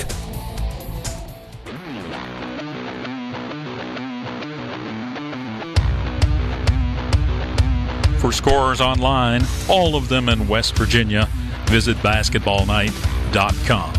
Join us online, vote in this week's poll. You've got till 11:45 tonight, and we'll share the voting results. Last week, the question was, do you like the setup of the Hometown Invitational Tournament? Well, 74% of you said yes.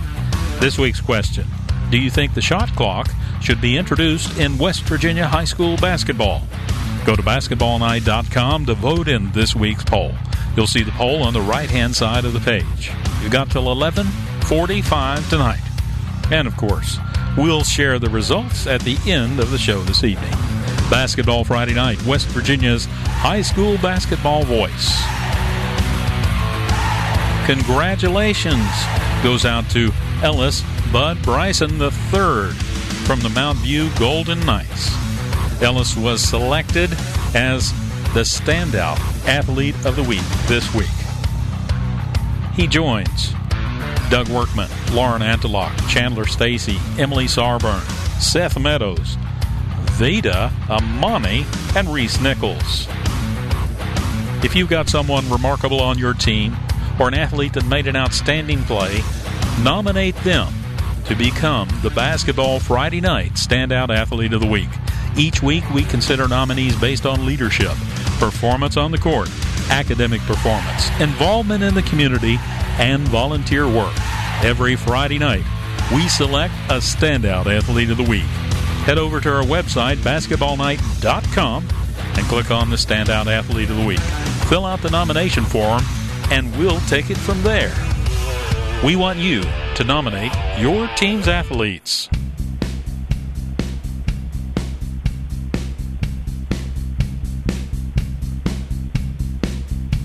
Stay up to date on your favorite teams. Check out basketballnight.com. Now, back to Basketball Friday Night in West Virginia with Coach Rick Marone and Ryan Epling. 10:20 on this Basketball Friday Night in West Virginia. We're just rolling right along here as we get you through another week of high school action in the state of West Virginia. One score that we mentioned tonight was Greater Beckley Christian picking up a win over Mountain View, but that doesn't spoil our Standout Athlete of the Week. Ellis Bryson, a senior from Mountain View High School in Welch. He is on the phone right now. Also goes by Bud. I think the folks will know him better as Bud. He's Ellis Bryson III. We'll go with Bud. Senior at Mountain View High School joins us now on the program. And first off, congratulations on being our Standout Athlete of the Week. No, thank you. There we go. All right, but let's talk about some of the things that that came across here on your nomination sheet. 12 points, 10 rebounds per game, and doing that while coming off of a knee injury. First off, tell me about the rehab process, and then did that knee injury kind of? I mean, what were your thoughts? Because when it happened, that's a time of year where you can lose time, and you only get 4 years of high school. It was a tough time in my life, I mean, all I really did to think about was just, like, trying to get back on the court with my teammates, So, through the whole process, it was something not to really think about right now. But, I mean, it strengthened me not only on the court but in life as well, because it taught me that, I can do anything if I put my mind to it. And it just really helped me out a lot, But it was a really rough time in my life. Well, but we're happy that is behind you now as your ball club. Now 6-10, but your team has a win over Bluefield this year, a win over Independence also. I know you're kind of in a little bit of a tough stretch right now, but do you see this team as being someone who can make a threat to make a run once the postseason begins here in a few weeks? We can do anything we put our mind to, all we really got to do is just, come together as a team and just continue to get better in practice and realize that every talent that we have on the team, which we have very many of them, that we can do a lot, in the postseason. So I'm really looking at this like as a time to figure out our weaknesses and our strengths, and in the postseason we can go to our strengths, and that'll pretty much make us shine. Ellis, I've watched you guys a couple of times this year. I was down there whenever you all played Chapmanville earlier this year. You guys really gave them a scare, too, in their holiday tournament. And this is a group in Mountain View that I've seen that's been together for the last several years now. And can you talk about just the togetherness you have on that team with a lot of your teammates? Because I know a lot of you guys play football as well and basketball together, so I know you guys spend a lot of time together. Oh, we've been together since really our elementary days, so I mean, we got a lot of camaraderie amongst each other. So, I mean, I don't know, it's really pretty much like a family thing, We pretty much call each other's, brothers and everything. Outside of school, you're involved in the community as well. We were talking off the air. How do you find time in your schedule to volunteer for things like this and to help out in the community? Really, it's kind of hard. I stay in the gym a lot and we're practicing. Trying to get better, not only in school but in basketball as well. But every time I get a chance to do something with my community, I try my best to be there for them.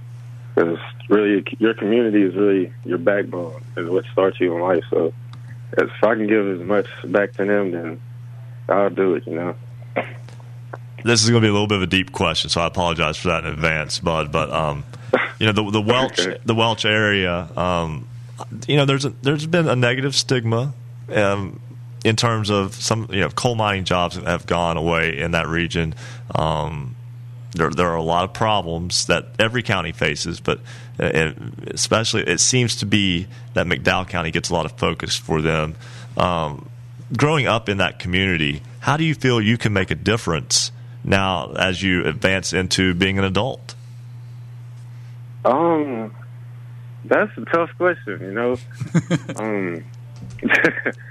really, honestly, if I can do anything with physical therapy or basketball, trying to bring jobs back to this community, and I'm gonna try my best to do it because even though we get a lot of bad reputation about this community, we're really a tight knit community. Everybody knows everybody.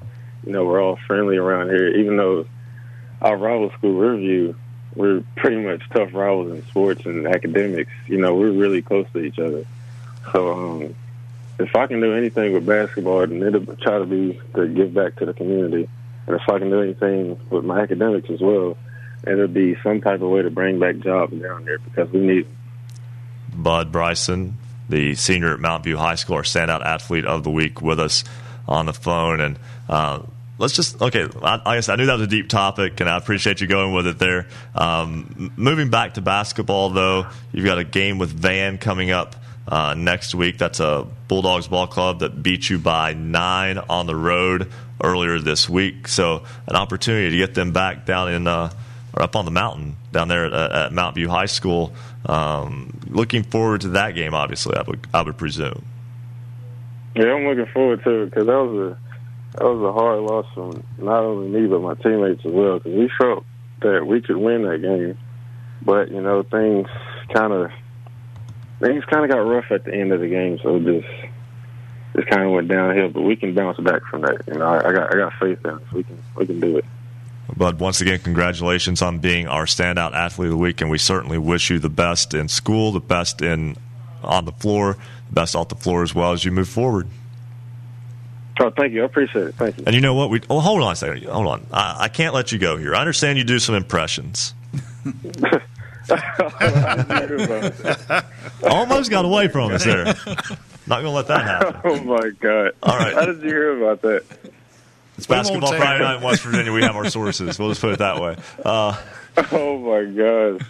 If you don't want to, I'm not going to put you on the spot. But, with the Super Bowl coming up, hey, I'll give you two options here. You got the Super Bowl coming up, so John Gruden kind of fits in there, or you can go with Barack Obama. Either one. Yeah, just give me a choice. Which one do you want me to do? In honor of the Super Bowl, let's go with John Gruden. Okay, you got this guy, Johnny Manziel, man. You put this guy in Spider 2 Live, man. That's just one heck of a quarterback. And you got this guy, Devontae Freeman, running back for the Atlanta Falcons, man.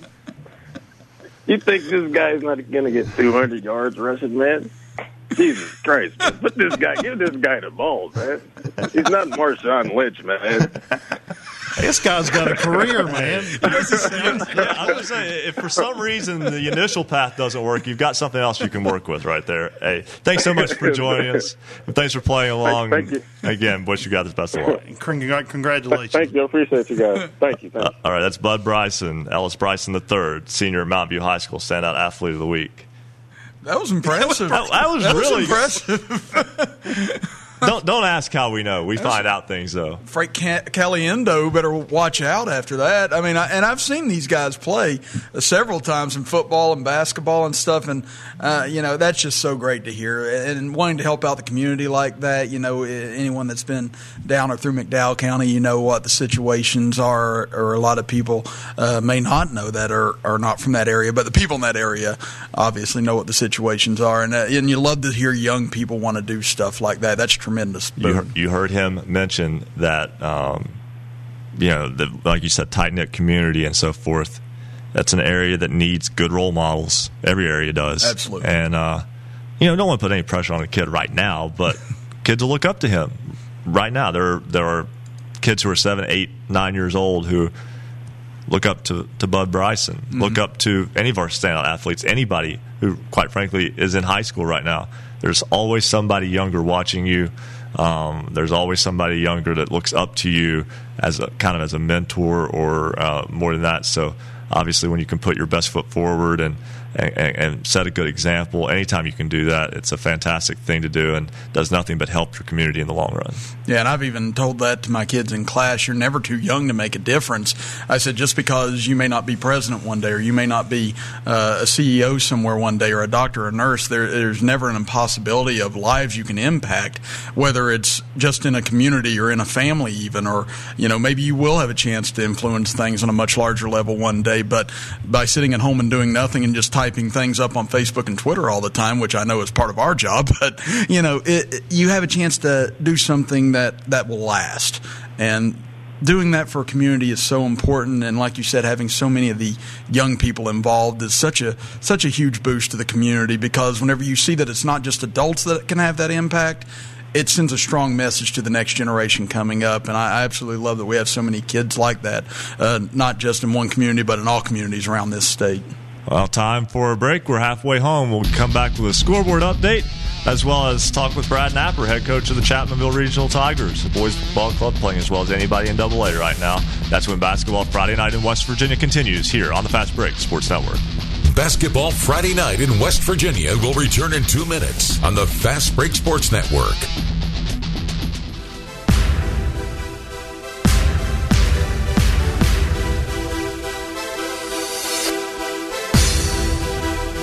There's no better place to be than right here. It's Basketball Friday Night in West Virginia.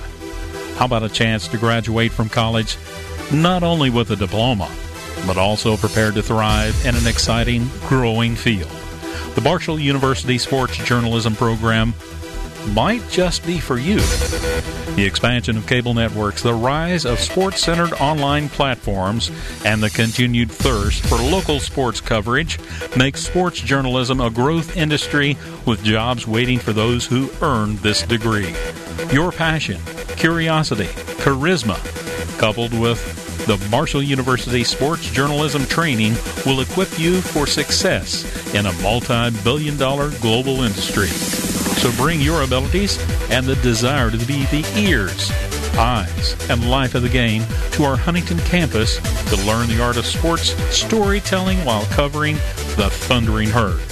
We'll teach you how to go beyond the scores and statistics to tell compelling stories and accurately report breaking news across multiple media platforms.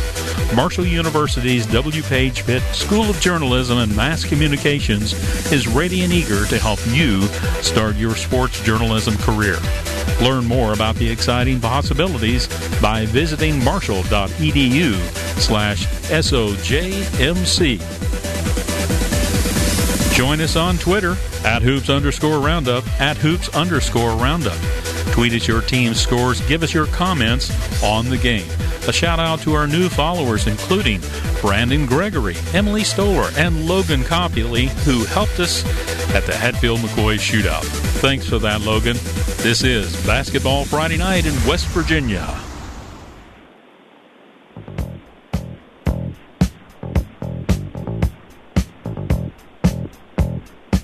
Stay up to date on your favorite teams. Check out basketballnight.com. Now, back to Basketball Friday Night in West Virginia with Coach Rick Marone and Ryan Epling. 10:33 on this Basketball Friday Night in West Virginia. Ryan Epling alongside Joe Linville and Chris Kidd. Happy to have you along. And still just blown away by the interview we just had with Bud Bryson. I want to meet this kid. He sounds like a barrel of fun. Chris, if you're not careful, you can be replaced. I live that every second of every day. That's not a shock. But, yeah, honestly, he sounds like a lot more fun than me on here. So, shoot, I'd gladly give up the chair for that kid. Yeah. So, go. No, I'm playing. Been a good night. Yeah. But, no, we certainly appreciate everyone who nominates these kids for Standout Athlete of the Week, and we enjoy giving them some recognition. But we know you're here for scores. We'll talk with Brad Napper, head coach of the Chapmanville Regional Tigers, in just a moment. First, we'll do a scoreboard update. We'll turn Joe loose with the first top half of the boys' scores. I'll take the bottom half, and we'll let Chris have the girls' scores. So we'll start with Joe. Looking for scores? Look no more. Go to basketballnight.com. Well, it was National Christian of Maryland over the Martinsburg Bulldogs tonight, 64-56 in the St. James tourney. In the Big Atlantic Classic, it was University over Ripley, 75-39. Also in that same tournament, it was the Big Reds of Parkersburg downing the Morgantown Mohegans, 56-53. It was Cameron falling to Lindsay tonight, 53-68. It was Fort Hill, Maryland over Frankfort, 51-36. It was Hannibal Hive River, Ohio, 58 over the Magnolia Blue Eagles, 58-34. Pendleton County down Moorfield, 70-49. Oak Glen defeated Steubenville Catholic tonight, 56-51. It was the Greenbrier East Spartans over the Washington Patriots, 73-65. And it was the Greenbrier West Cavaliers over Calhoun County, 68-55. So a big night for the two Greenbrier high schools. It was the Van Bulldogs over Valley Wetzel tonight, 66-55. It was the Seabees of Clay-Battelle over Tigers Valley, 77-72. Fayetteville continues to roll as they defeated Charleston Catholic 67-46.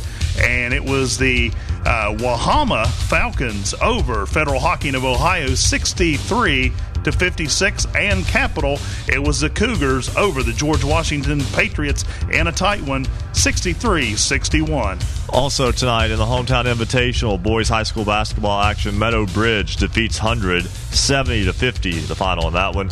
The Independence Patriots get a win at home over Riverview tonight, 89-52. It was Jefferson picking up a 13-point home victory over Hampshire, 46-33. Mingo Central now 12-3. The Miners defeat Wayne by a final score of 86-42 up on Miner Mountain. Also tonight, Richwood defeats Montcalm 80-53. The final in that one. It was Greater Beckley Christian defeating Mount View 50-46. Musselman picks up a key victory in the Eastern Panhandle tonight. The Applemen defeat Hedgesville 72-56. Chapmanville Regional goes to 14-3. We'll talk with Brad Napper in a moment. His Tigers get the win tonight at Scott, 66-38. Shady Spring defeats Oak Hill 47-39, the final in that one. Huntington, a 68-39 victor over St. Albans. It was Tug Valley defeating Tulsa 67-45. Good to see those two teams playing each other once again. They had to calm that one down for a few years after a few years back, but good to see that back on the schedule. Ravenswood is 15-1. The Red Devils beat Tyler Consolidated 67-58. Cole Plants with 18 points, nearly a double-double, 8 rebounds as well, as Parkersburg South defeats Wheeling Park 64-57. Winfield spoils a big night from Polka's Luke Frampton. The Generals get the win over the Dots 61-53, despite the Davidson signee Frampton with 37 points in the loss for Polka. Also tonight, Doddridge County defeats East Hardy 70-62. It was Tays Valley Christian over Notre Dame in the Huntington Invitational 58-56. And Woodrow Wilson defeats Princeton 92-53 in the Big Atlantic Classic. For the girls' scores, starting with the Lincoln Cougars, they improved to 15-4 after they knocked off Grafton tonight 72-25. GW goes in and knocks off the Washington Patriots 81-21. Next up, Shenandoah Virginia High School defeats East Hardy 58-28 this evening. St. Mary's, the Blue Devils, victorious over Ritchie County 60-45. Wheeling Central knocks off longtime rival Charleston Catholic 50-23 this evening. Hampshire, the Trojans, winners over Bishop Walsh Maryland High School 65-19. Next up, Fayetteville continues their dominance. They win 72-32 over the Valley Greyhounds. Gilmer County, winners this evening over Braxton County, 63-35. Buchanan Upshire improves to 17-2 on the season as they defeat a very game Lewis County Ball Club 70-61 tonight. East Fairmont dominant over Liberty Mountaineers 64-12 tonight. Fairmont Senior and North Marion, two teams we could see in just a couple of weeks on the Civic Center floor, battle it out. North Marion comes back from 20 down, but they fall to Fairmont Senior 78-75. Next up, the Highlanders of Huntington defeat Alexander Ohio High School 77-48. The Lincoln Cougars winners 72-25 over Grafton. Then you have Summers County, the Bobcats, go for the century mark tonight as they defeat Pikeview 106-51. Preston knocks off Robert C. Byrd 57-34. And the final score on the girls' action this evening, Williamstown proves to 14-4 as they knock off Work County 97-41. And those are your scores from around the state of West Virginia for boys and girls here on this Basketball Friday night. Thank you very much, Chris. Thank you very much, Joe. You mentioned the big victory for Chapmanville Regional tonight over Scott. Sorry, Joe. As we bring in Brad Napper, the head coach of the Tigers. And Coach Napper, first off, welcome to Basketball Friday night in West Virginia. And let's just jump right in. Your ball club is beating a lot of teams right now that people maybe penciled in, not only to make it to Charleston, but to be threats to win it. You guys are playing some really good basketball right now. Yeah, we've actually the last couple of weeks we've been battling a lot of injuries. Tonight we had three of our main guys that were sick. A couple of them played, so we've been battling a lot of things the last couple of weeks. But we just this group just seems to find a way to win, and we got a pretty good streak going, and hopefully we can keep that going. Is there any one moment that you could point to?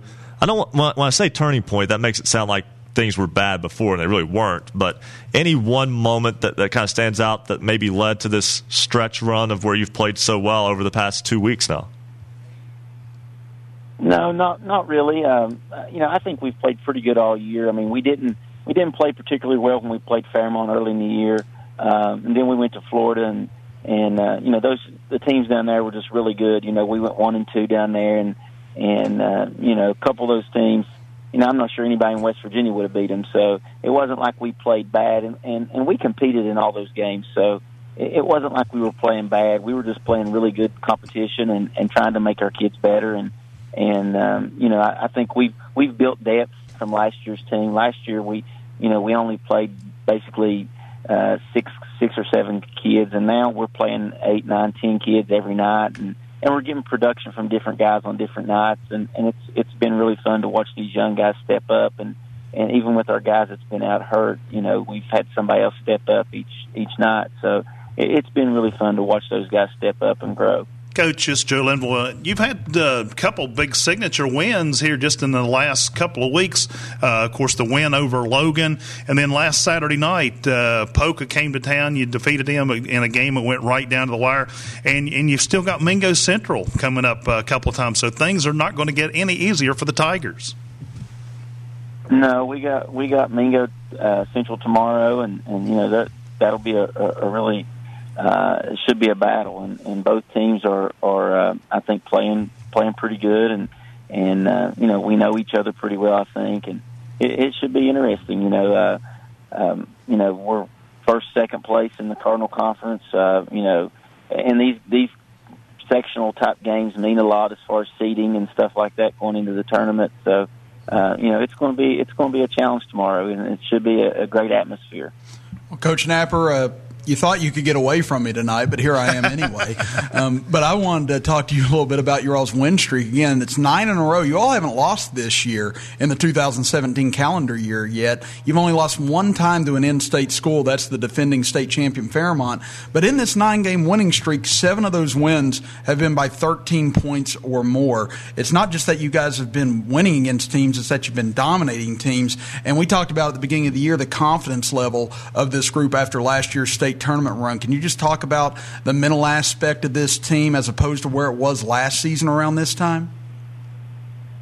Yeah, I mean, last year we were a really young team, and we were unsure of ourselves, especially early in the season. About the last 8 or 9, 10 games, we really started playing with a lot more confidence, especially on the defensive end.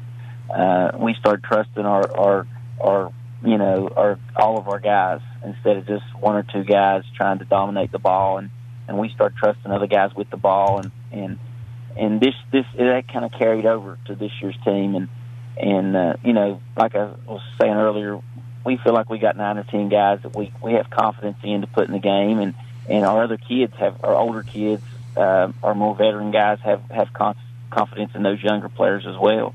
And and those younger guys have stepped up and they've earned that, and it's being different guys on different nights, and I think, as a whole, our whole team is confident, in what they can do and in each other's abilities.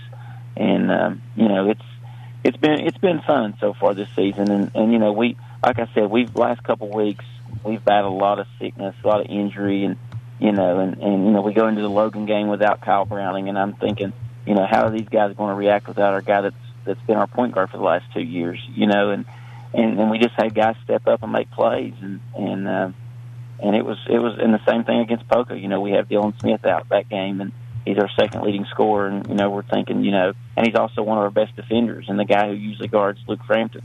So we were thinking, how are we going to stop Frampton, or how are we going to do this or whatever? But it seems like somebody's always stepped up and filled those shoes and played well. Coach Napper, Brad Napper of the Chapmanville Regional Tigers boys basketball team. Thanks so much for joining us tonight. Wish you guys the best of luck tomorrow against Mingo Central and the rest of the way as well. I think we're going to be talking again a little bit later before this season ends. Thanks, guys, for having me. All right, that's again Brad Napper, head coach of the Chapmanville Regional Boys Ball Club. They're playing really good ball. I don't care what they. He kind of downplayed. That's a coach you just want to kind of steadily move forward. But I look back. That ball club led Wayne by 2 at halftime on the road a couple of weeks ago. In the second half, they came out and played much better.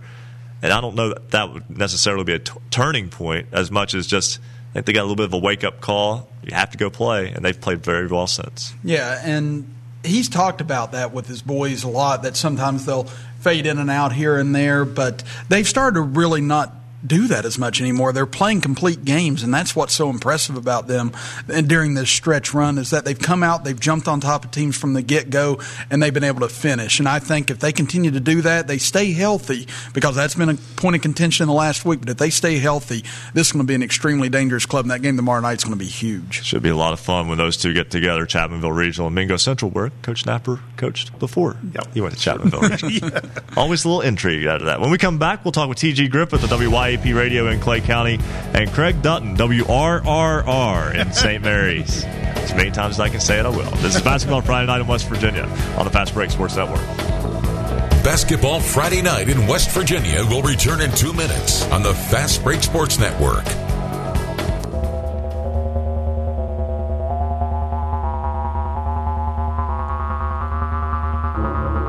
Every Friday night from 9 to midnight, we're the home for high school basketball in the Mountain State. Basketball Friday Night in West Virginia. Streaming video live from the studios at Marshall University.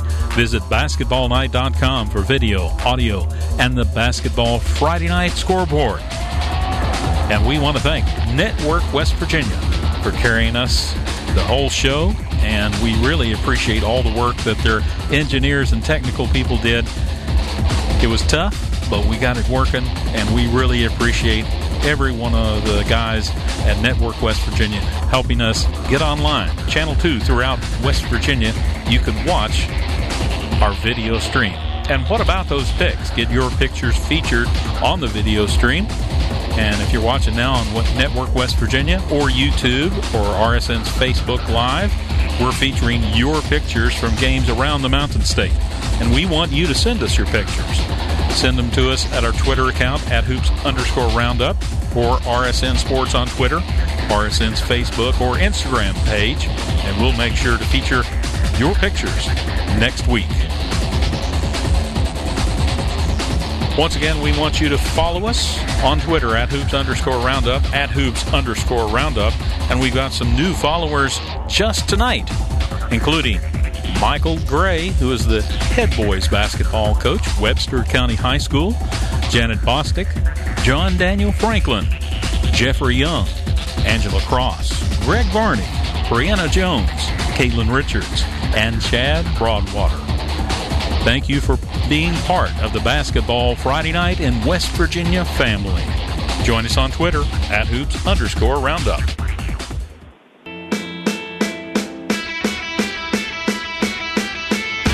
Stay up to date on your favorite teams. Check out basketballnight.com. Now, back to Basketball Friday Night in West Virginia with Coach Rick Marone and Ryan Epling. 10:49 on this Basketball Friday Night in West Virginia. With you until midnight, Ryan Epling, Chris Kidd, and Joe Linville. We jump right back into the phones. Let's go to T.G. Griffith, WYAP Radio in Clay County. He joins us now on the program. And TG, welcome back to Basketball Friday Night in West Virginia. All right, guys. Thank you. Just a couple of notes here. Of course, the boys lost to Roane County tonight by 12, and that was a closer game than the score indicated. Roane County made their free throws down.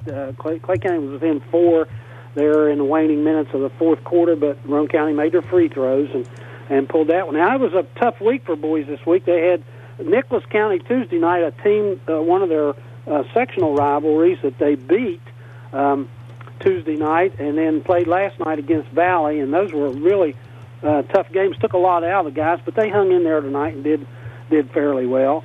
Of course, our ladies won 2 games this week. At Roane County, that avenged a earlier loss at home to Roane County, and there seemed that put them over 500. They're seeming to play a little bit better now, getting ready for sectional play, I guess. Of course, we'll see. They'll see Rick Tuesday night. I believe that's correct. I believe so. He was wondering if you were going to make the trip too. No, can't make it that night. He'll be disappointed. Well, I hope to. I hope you guys keep playing. I will want to do that, but I just couldn't schedule that one in this week. And we got Herbert Hoover girls Wednesday night. That game's been rescheduled twice now from the regular schedule because of snow, and so maybe we're hoping to get it in and getting ready for sectional play. All right. If you can help me out here just a second with the final scores. We've been working on getting those scores. Do you have the scores from the Clay County games tonight? Yeah, 69-57, Roane County. All right, there we go. TG, always a pleasure. Sorry we don't have a whole lot of time right now. No, right. I just wanted to touch base with you. Hey. Glad you could have me on. Go ahead. I was just going to say it. I'm just glad we could have you because we missed you the first half of the season. Yeah. Well, I didn't call in last week because we had a terrible week here. Girls lost twice and the boys lost 2 or 3 times, so I didn't really. I just didn't have much to talk about. Right. But we'll be back on again. You guys keep up the good work down there. Thanks for having me. Thanks so much. That's T.G. Griffith, WYAP Radio in Clay County. And what I love about having him on the program is that all you got to do is introduce him and kind of go, floor is yours. Just go. And he nails it. And he tells it like it is. He tells it like it is, absolutely. And he's concise and precise. Love it. Love talking with him. You know, last week your seat was occupied by Craig Dutton, WRRR Radio in St. Mary's, Chris. So I don't know if we've up or downgraded or just graded, but something changed. Anyway, Craig Dutton. Craig's giving you a compliment. All right. Oh, good. Thank you, Craig. I thought we'd flatlined with me this week. I wasn't sure. Hey, Craig actually did a pretty good job because we just kind of drug him in out of the hallway and thrown him in the seat, you know. No, guys, I enjoyed it last week. Everyone from Seven Ranges Radio, we really enjoyed our visit down there at Marshall University and to see the set. And honestly, it's been a wonderful week for basketball for St. Mary's. They've had a really good week from boys and girls action. I even get to see more tomorrow. I'm going to be doing PA for the girls' hometown tournament championship at Doddridge County. So I've got a busy weekend in front of me. So if you get there early enough, you'll see Coach Marone, right? Yes, I will. I'm finally going to get to see him tomorrow in that 1 o'clock game they have versus Cameron. So, you know, for once, even though he's not there tonight, I'll finally get to see him, you know, tomorrow, whereas he was sick last week. But all the way back to last Saturday, St. Mary's boys had a big win over Parkersburg Catholic. That win started to put them in the driver's seat to maybe get to the Night of Champions at Glenville State College. And they got that win over Ritchie just the other night. But that win over Catholic was huge. 3-point, 52-49 win. Didn't get decided till the end. Catholic ran the time off with about 2 minutes to go, and they drew a foul off senior Chris Riggs. That would force an inbound play. On the inbound, Will Billiter was able to grab hold of the ball. I thought he had last touch. Official called it the other way. It was last touch by Catholic. So St. Mary's gets the ball with 6 seconds to go. And as they do the inbound, they get it in cleanly to Sam Kincaid. He goes up for a three, is fouled, and he goes to the line, makes all 3 free throws. Catholic does the same thing. St. Mary's is forced to foul in that situation, try to prevent any big play with 3 seconds to go. And I'm not going to say player, he missed all 3 free throws, which would seal the fate in that game. And as it stands right now, St. Mary's has a backways chance of playing for the LKC championship in boys, but they need Parkersburg Catholic to go down to the pit and beat Ravenswood to have any conversation start up. And Ravenswood, as we talked about, is a team right now. They're going to be the top team right now. There's a little bit of luck that goes involved with that. Ravenswood's a team right now that I feel is on a mission. And St. Mary's tonight, and Lady Devils, they upset Ritchie County. They won 60-45 tonight. So it's been a very, very good week for the Blue Devil teams, also coming away with wins versus Tyler Consolidated earlier this week. Solid week for the Blue Devils, boys and girls teams. Busy, but successful. Craig Dutton, WRRR Radio.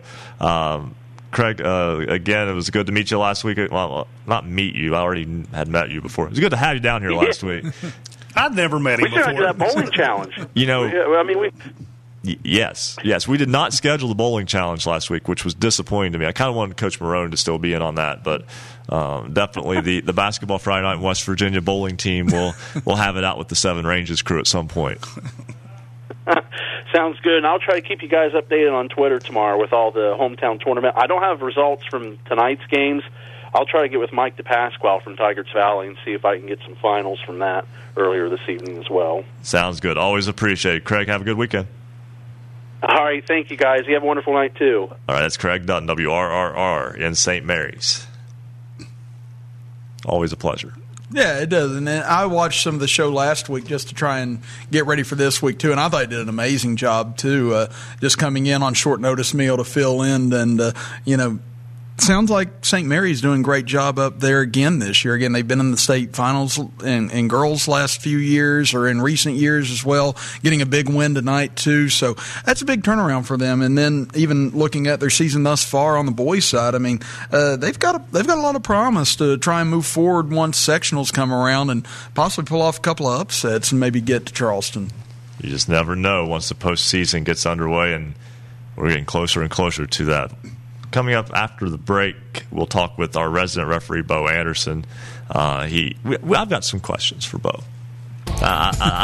Something came up last week that I just thought was I wanted to share. I'm looking forward to talking with Bo and finding out if I was right, wrong, or maybe I need a new fan manual, so to speak. That's something we'll talk about when we get back. We'll also have a full scoreboard update for you.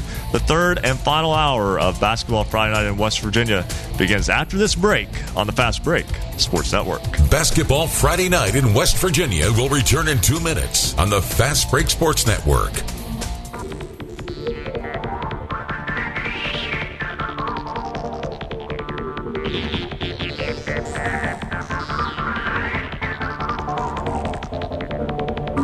If you love basketball, then there's only one place to be on Friday nights after the game. Basketball Friday Night in West Virginia. We welcome our newest affiliate, Network West Virginia. If you've got Suddenlink cable, we're on Channel 2, Network West Virginia. Special thanks tonight to all of our affiliates. You can listen on great radio stations throughout the Mountain State, including Talk 92.5, WTHM, LP, Ravenswood, Ripley, 94 Rock, WRLF, Fairmont, Power 92 Radio, 92.3 FM, WIRC, LP in Spencer, 94 Rock, WRLF in Fairmont, 104.5 FM, WASP, LP Huntington, 97.9 FM, WSPWLP in Parkersburg, 101.1 FM, WVWP Wayne, Knights Radio, 91.5 FM, WRSG in Middleburn, Talk Radio, WRNR, Martinsburg, 106.7 FM, WHFI in Linside, 95, The Sports Fox, WBS in Charleston, 101.9 FM and 1290 AM, WVOW Logan. Light Rock 93R, WRRR, St. Mary's 93.9 FM, 90.7 FM WFGH Fort Gay, WMTD The Ticket 102.3 Hinton, 98.5 FM and 101.5 FM WQAZLP Edmond Beckley, 101.7 FM WYAPLP Clay, and Marshall University's flagship station 88.1 FM WMUL in Huntington.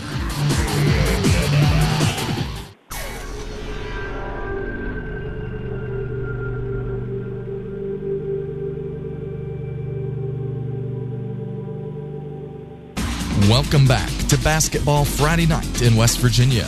To join tonight's program, call 855-78-HOOPS. That's 855-784-6677.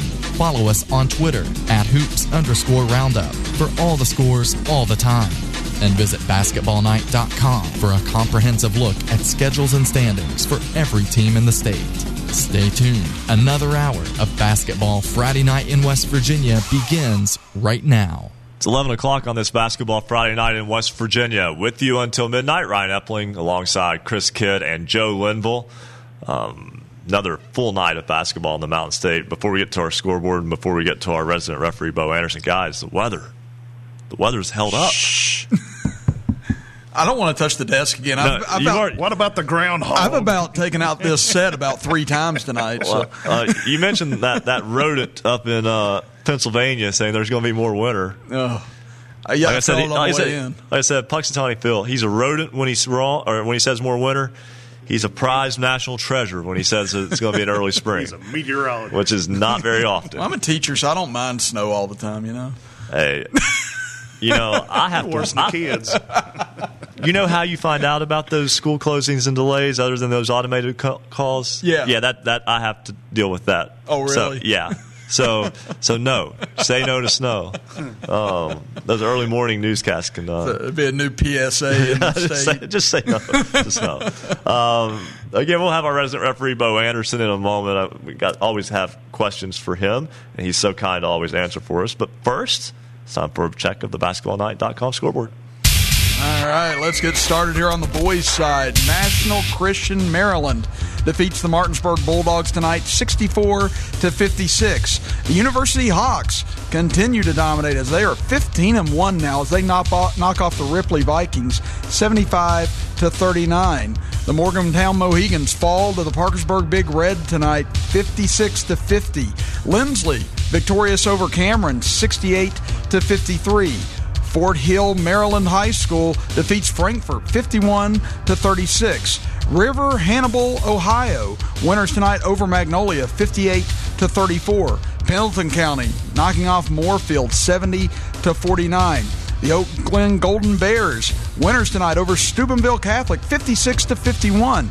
Greenbrier East knocking off Washington 73-65, and their counterparts in Greenbrier, the western side, the Cavaliers, knocking off Calhoun 68-55. The Van Bulldogs continue to stay hot as they defeat Valley, the Lumberjacks 66-55. Next up, we have Clay County falling tonight to Roane County 69-57. Clay Battelle winning in a shootout tonight over Tigers Valley 77-72. Fayetteville remains undefeated as they defeat Charleston Catholic 67-46.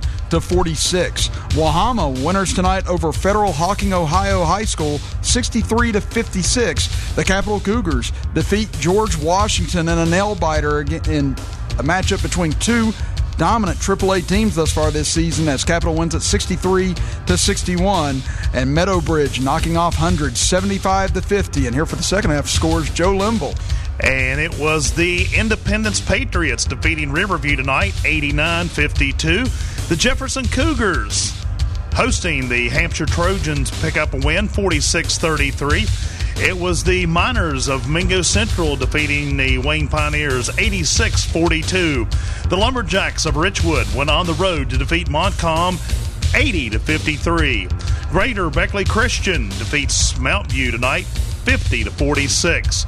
It was the Appleman of Musselman picking up the win over Hedgesville 72-56. Chapmanville, the Tigers went on the road to defeat the Scott Skyhawks by a score of 66-38. Shady Spring defeats Oak Hill 47-39. It was the Red Dragons of St. Albans falling to the Huntington Highlanders 68-39. Tug Valley defeated Tulsa 67-45. It was Tyler Consolidated falling to the Red Devils of Ravenswood 67-58. Parkersburg South picks up a win as they defeat Wheeling Park 64-57. Big night for Luke Frampton, but it was not enough for the Polka Dots as the Winfield Generals knocked off Polka 61-53. Doddridge County defeated East Hardy 70-62. It was Tays Valley Christian picking up a win tonight over the Fighting Irish of Notre Dame. And it was the Woodrow Wilson Flying Eagles defeating the Princeton Tigers 92-53. I just want to know who won the wing eating contest. We'll also go to girls basketball tonight. Lincoln defeats Grafton 72-25. It was Huntington St. Joe defeating Carolina Prep from North Carolina. It wouldn't be from New York. That'd be weird. 81-47 was the final. St. Joe beats Carolina Prep, North Carolina. George Washington defeats Washington in the Big Atlantic Classic 81-21. Also, girls high school basketball action tonight. Sharando, Virginia defeats East Hardy 58-28. It was St. Mary's over Ritchie County 60-45. Jordan Fox 27 points in the victory for the Blue Devils. The Wheeling Central Maroon Knights are 18-1 after they take care of Charleston Catholic tonight in Wheeling, 50-23 the final in that one. Hampshire defeats Bishop Walsh, Maryland, 65-19. Fayetteville is 13-2. The Pirates beat Valley Fayette tonight, 72-33. Gilmer County beats Braxton County, 63-35. It was Buchanan Upshur 70. Lewis County 61. Allie Robinson 22 points for the Buccaneers in the win. East Fairmont defeats Liberty Harrison 64-12. It was a tight one that went to overtime, and Fairmont Senior, despite having a 20-point third quarter lead and seeing it erased, wins in the overtime session at North Marion 78-75 the final. North Marion's Krista Tobin goes over 1,000 career points, but it happens in a loss. Huntington gets a 77-48 win over Alexander, Ohio. Jordan Dawson breaks the Huntington High School all-time career points record, which had been held by Tavian Dunn-Martin on the boys' side. Also tonight, Lincoln defeats Grafton 72-25. Summers County 106, Pikeview 51. Whitney and Brittany Justice both nominated for McDonald's All-American status tonight at that game. Preston defeats Robert C. Byrd 57-34 the final. And it was Williamstown over Work County 97-41. As a check your basketballnight.com scoreboard. That surprised you with something there, Joe? No, I'd went out and done a little research, and I stole it. Didn't he I? stole it. Yeah, that's all right. That's what I'm here for. That's all right. Everybody do your research, and I just take it away. I'll take You're all on the top credit of your for game. It. That's right. Let's just jump right in. It's time to welcome our basketballnight.com resident referee. Bo Anderson is with us as we try to make it 2 weeks in a row without cutting Bo off. Bo, welcome to Basketball Friday Night in West Virginia. Hey, I'm here, buddy, and hopefully you won't cut me off. I got a good record last week, so we'll try to keep the string going. All right, let's just jump right in. A situation that I saw unfold in a junior varsity high school game, and we all know that junior varsity games can be a little odd. It revolves around an honest mistake and the wrong shooter being involved with free throws. I'll set this up for you. One of the home team's players shot a three, missed. Home team got the rebound. On the putback, a whistle blew, and the person who got the rebound had been bumped. I mean, there was contact, and the whistle blew right as he went back up for the putback attempt, missed the shot. He goes to the line, shoots 2 free throws. The official comes in and says, no, there's one more. Then the officials get together and decide that the wrong shooter has shot, and the foul was actually called on the 3-point shot. It was just a late whistle. Hope you're feeling better, Bo. What happens there? Yeah, I'm fine. Go ahead. Is that something that the official should have caught immediately when that's a good faith? Because I'll tell you what they did. They charged a technical foul to the home team for using the wrong shooter. No, I mean, first of all, if you had the foul on the shot, on the three-point shot, you would blow the whistle then, have the foul, and put the correct shooter on the line. If you had the foul on the rebound, you would put that correct shooter on the line. If, someone had the foul on the three-point shooter and the whistle wasn't heard and there's a rebound and there's a foul there, then you would need to get together. That's, how do I put that? That's probably not very good communication on somebody's part.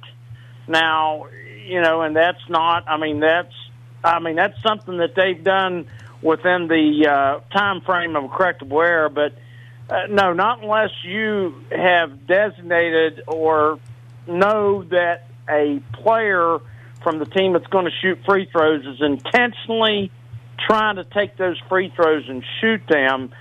That's when you have a technical foul. Now, I've had it was a long time ago.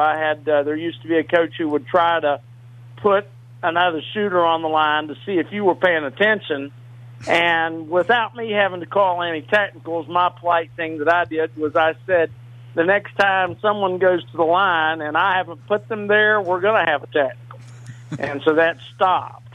That is something purposely, but no, something that an official does, because they should have been designating the free throw shooter.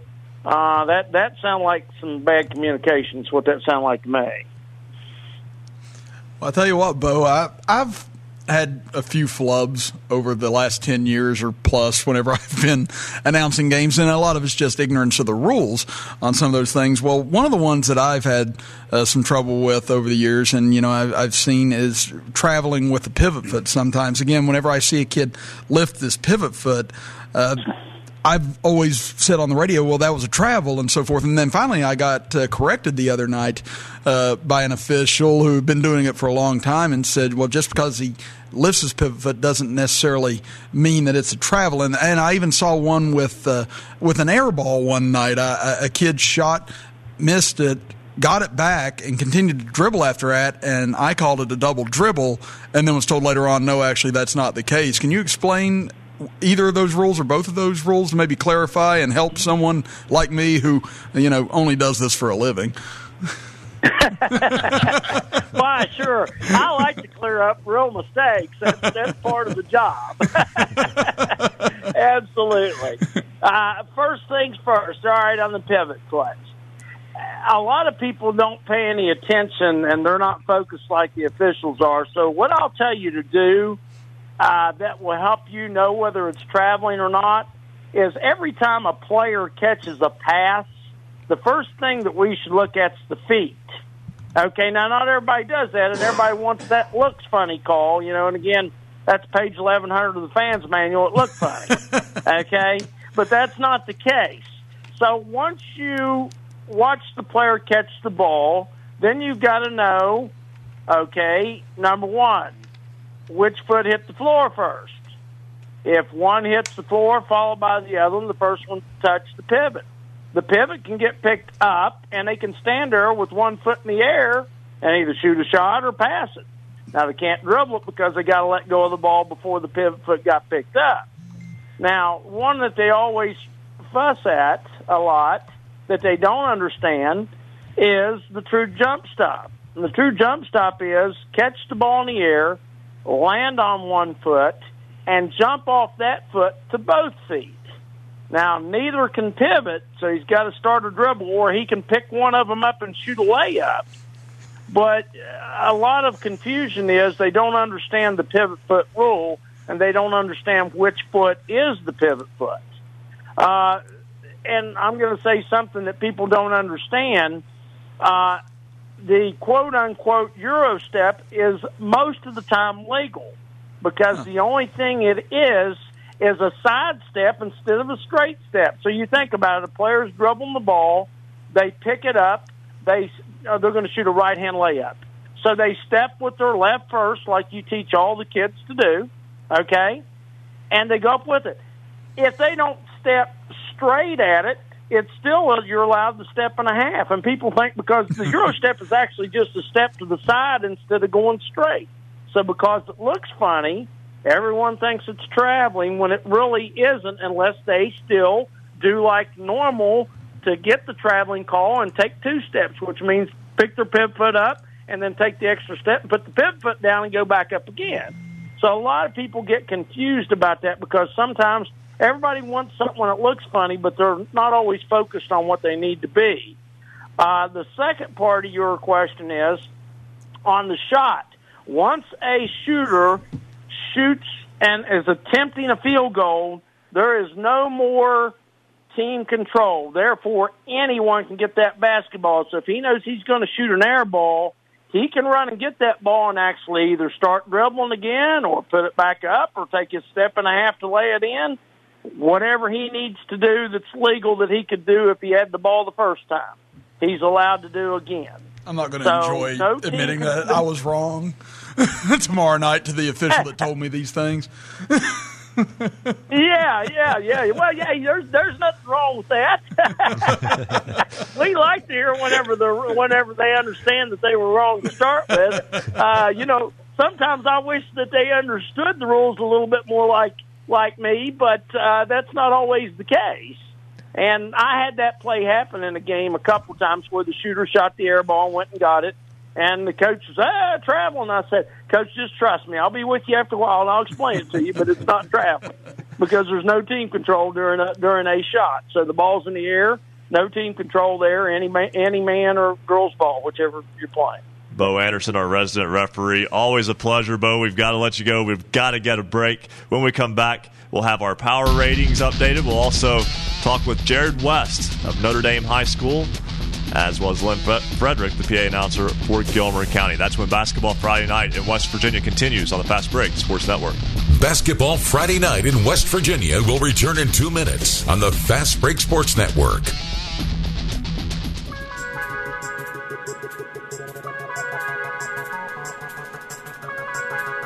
For scores online, all of them in West Virginia, visit basketballnight.com. Join us online and vote in this week's poll. You've got till 11:45 tonight, and then we'll share the voting results with you. This week's question, do you think the shot clock should be introduced in West Virginia high school basketball? Give us a yes or a no. Go to basketballnight.com to vote in this week's poll. You'll see the poll on the right-hand side of the page. You've got till 11:45 tonight. And, of course, we'll share the results tonight at the end of the show. What about those picks? You like those picks if you're watching? Many ways to watch Basketball Friday Night in West Virginia. Big thank you to Network West Virginia for carrying the show. You can also watch on YouTube or RSN's Facebook page. Go to basketballnight.com. One click to watch from there. We're featuring pictures from games around the Mountain State, and we want you to send them in to us. You can do that by our Twitter account at @hoops_roundup or RSN Sports or RSN Sports' Facebook page or their Instagram page. We'll pick them up. Next week, we'll share them with everybody. A shout out to our newest follower tonight, Jeannie Lowe. Thank you for following us on Twitter at @hoops_roundup, at @hoops_roundup. Also, Michael Gray, head boys basketball coach, Webster County High School, Janet Bostic, John Daniel Franklin, Jeffrey Young, Angela Cross, Greg Varney, Brianna Jones, Caitlin Richards. They're all following us on Twitter at @hoops_roundup, at @hoops_roundup.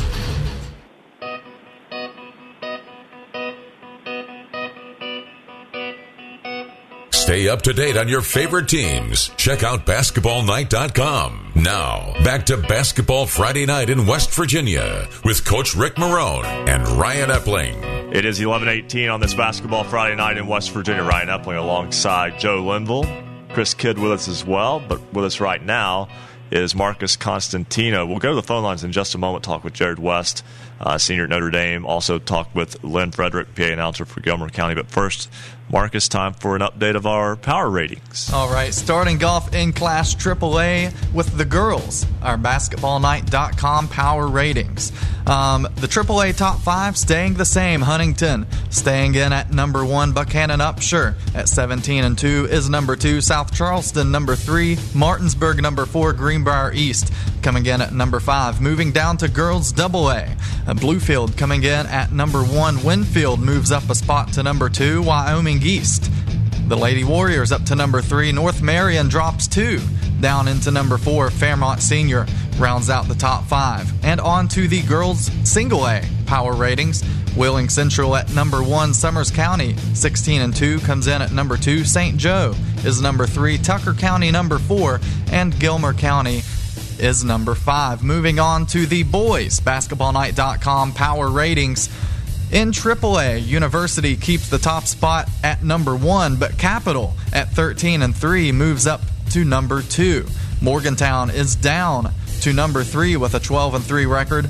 Woodrow Wilson coming in at number 4, moving up 3 spots this week in the basketballnight.com power ratings, and GW drops 1 into the number 5 spot. Moving on to boys AA, Fairmont Senior comes in at number 1.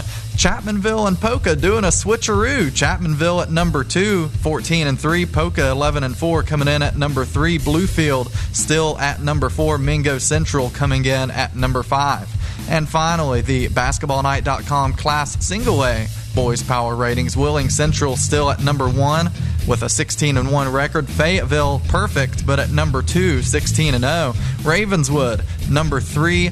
Notre Dame number 4. Ravenswood and Notre Dame switching it up this week. And Gilmer County rounds out the top 5. And that's the basketballnight.com power ratings. You can check them out in just a few minutes at basketballnight.com. Thank you very much, Marcus. And Joe, you got a chance to listen to those power ratings. And look, we knew when we started this that there would be some anomalies early on.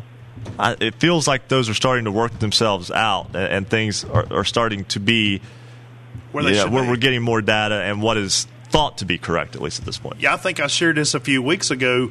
I do the power ratings. I share them with the Alan Hatcher show on WVOW there on Saturday mornings. Great show. But anyway, the first week I did it, Alan Hatcher looked at me. He said, "Where in the world did you get that information?" I mean, but last week when I did them, the light bulb came on. He said, "Okay, I see where you're going because we're only using in-state West Virginia, opponents." And he said, "Yeah, they're more reasonable now." So tonight, Notre Dame lost in Huntington to Tays Valley Christian by 2. Jared West playing in what will be his collegiate town tonight.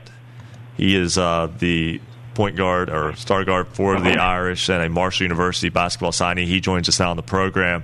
And Jared, let's just jump right into it. I know it's a difficult loss tonight, but big picture-wise, you're 10-5. 4 of those losses have been by 1 possession. You're not that far off. Right, yeah. We've gotten a lot better. We've played a lot of good teams. 5 losses, had a chance to win in all of them, have the lead in all of them. So we're right there. We just got to finish them out. And this is obviously your last chance to get into Charleston and get a ring. And do you feel the pressure of that at this point, or are you just kind of enjoying, hey, it's your senior season, your college has already been taken care of as you signed with Marshall, and really this is just all about pride and going out there and trying to get one in your last chance?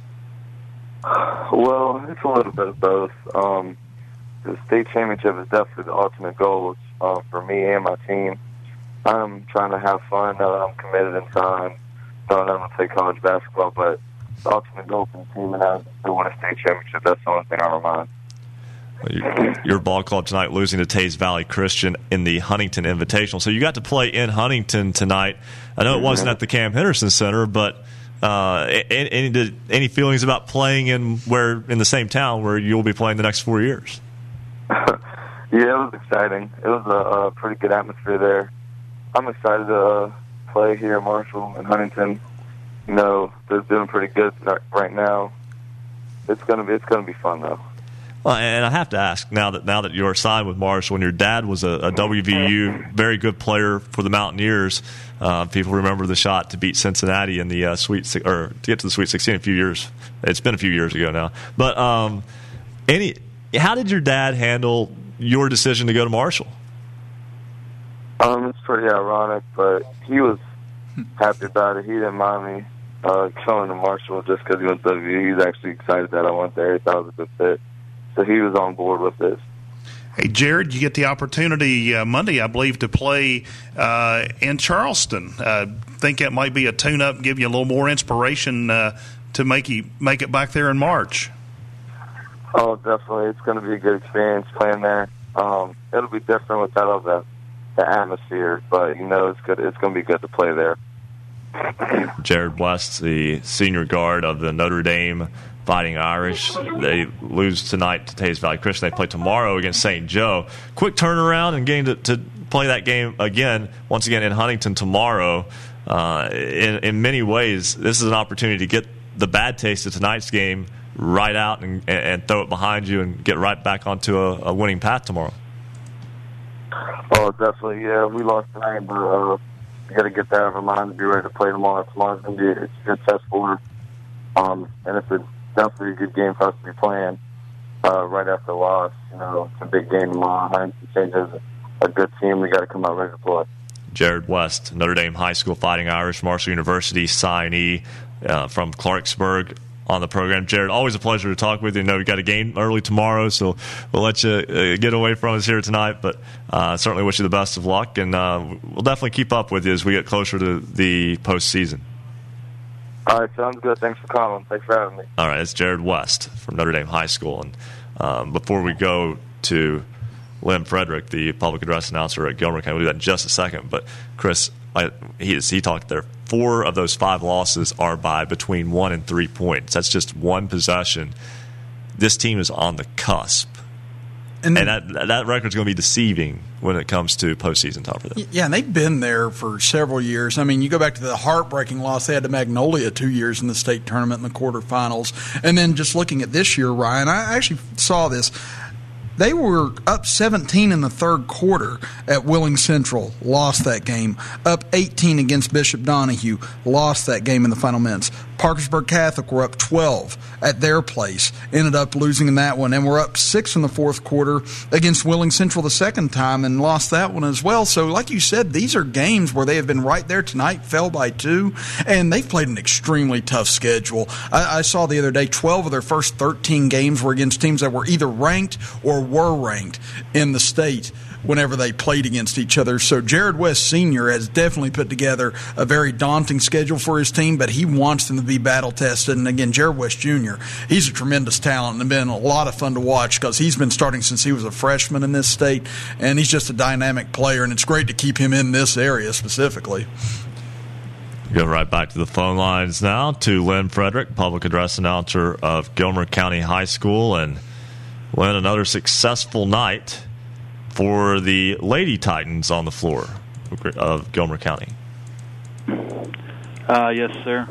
It was the kind of the end of an era tonight for this class. We had 5 seniors. Tonight was senior night at Gilmer County High School. That was a little bit emotional. Winning this group to go through the high school. Of course, they have the state championship on their resume. They're trying to add another one, but fortunately, there wasn't too much drama to the game. Unfortunately, there was an injury. One of our girls went down with a sprained ankle tonight. But on the floor, it was a good result, and the girls played great. They get the win tonight. A nice win over Braxton County, 63-35 was the final. And you talk about the emotions. I don't know how is it set up to where Gilmer County would get home games in the sectional, or would it just have to win the section to get that state play-in game at home?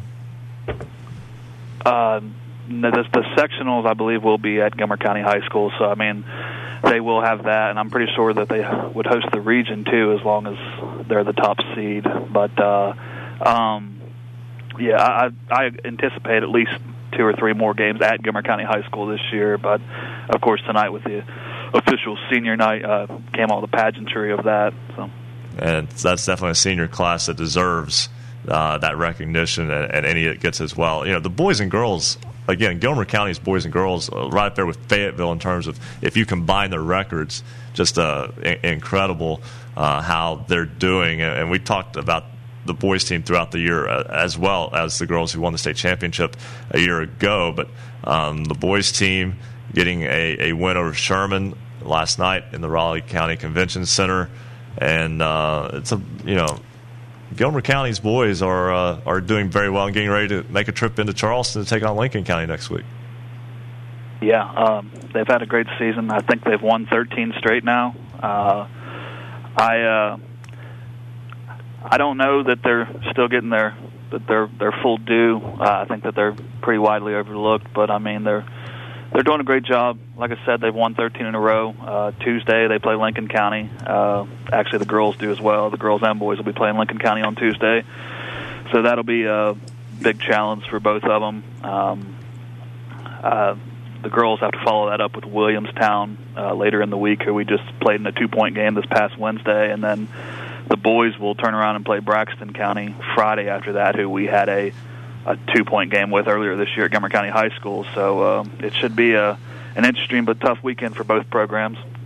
Sounds like a lot of fun as well. Lynn Frederick, PA announcer for Gilmer County. Have a good weekend. Thank you. You too. All right, and we'll step aside right now, take a break. When we come back, talk about those alignments, and got some statistical information for you from a friend of mine who was from Harts Creek originally. Oh, I think I know who this is. There you go. That's when Basketball Friday Night in West Virginia continues on the Fast Break Sports Network. Basketball Friday Night in West Virginia will return in 2 minutes on the Fast Break Sports Network.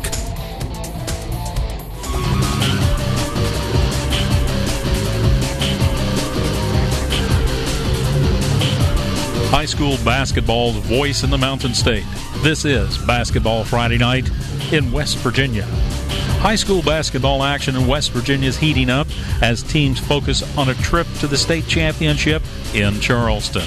Stay up to date with your local team and its progress all season long with Basketball Friday Night in West Virginia. For 3 hours every Friday night from 9 to midnight. Listen online or listen on great radio stations throughout the Mountain State, or you can watch us on YouTube, Facebook Live, and Network West Virginia. Hear sports writers, broadcasters, coaches, players, and your calls recapping your team's game. Visit basketballnight.com for more details on how you can become part of the show. Follow us on Twitter @hoops_roundup, @hoops_roundup. A big thank you tonight to everyone that called, sent texts, tweets, emails. We really appreciate you being part of the show and helping us cover all high school basketball in West Virginia.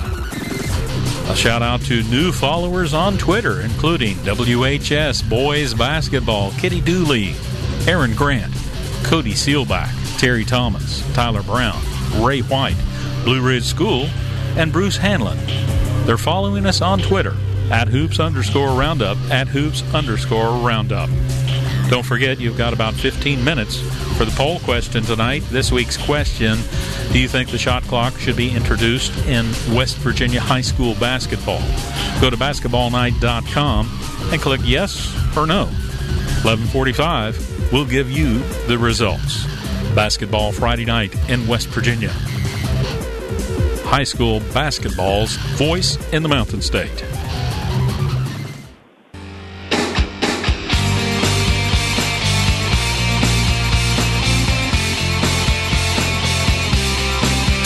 To date on your favorite teams, check out basketballnight.com. Now, back to Basketball Friday Night in West Virginia with Coach Rick Marone and Ryan Epling. It is 11:33 on this Basketball Friday Night in West Virginia. Ryan Epling, Joe Linville, alongside Chris Kidd, making his debut on this side of the production side of Basketball Friday Night in West Virginia. That's right, we didn't just make him join us by phone from across the room. We let him on camera tonight. And Chris, this is a year where a lot of schools saw a shakeup because of the reclassification, and while it doesn't necessarily affect the football postseason because that's still the same playoff rating system, basketball-wise, a lot of different sectionals and regional setups than what people might be used to.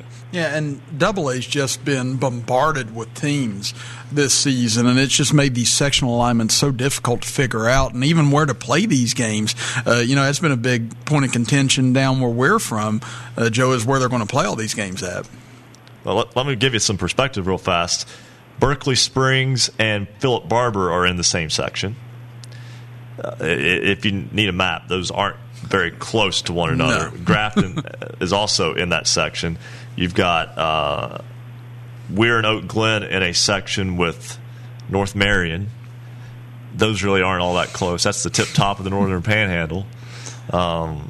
It's a geographically challenged state. I don't know that there's anything wrong with the way they were drawn up. It's just going to be some difficult trips when it comes to postseason play.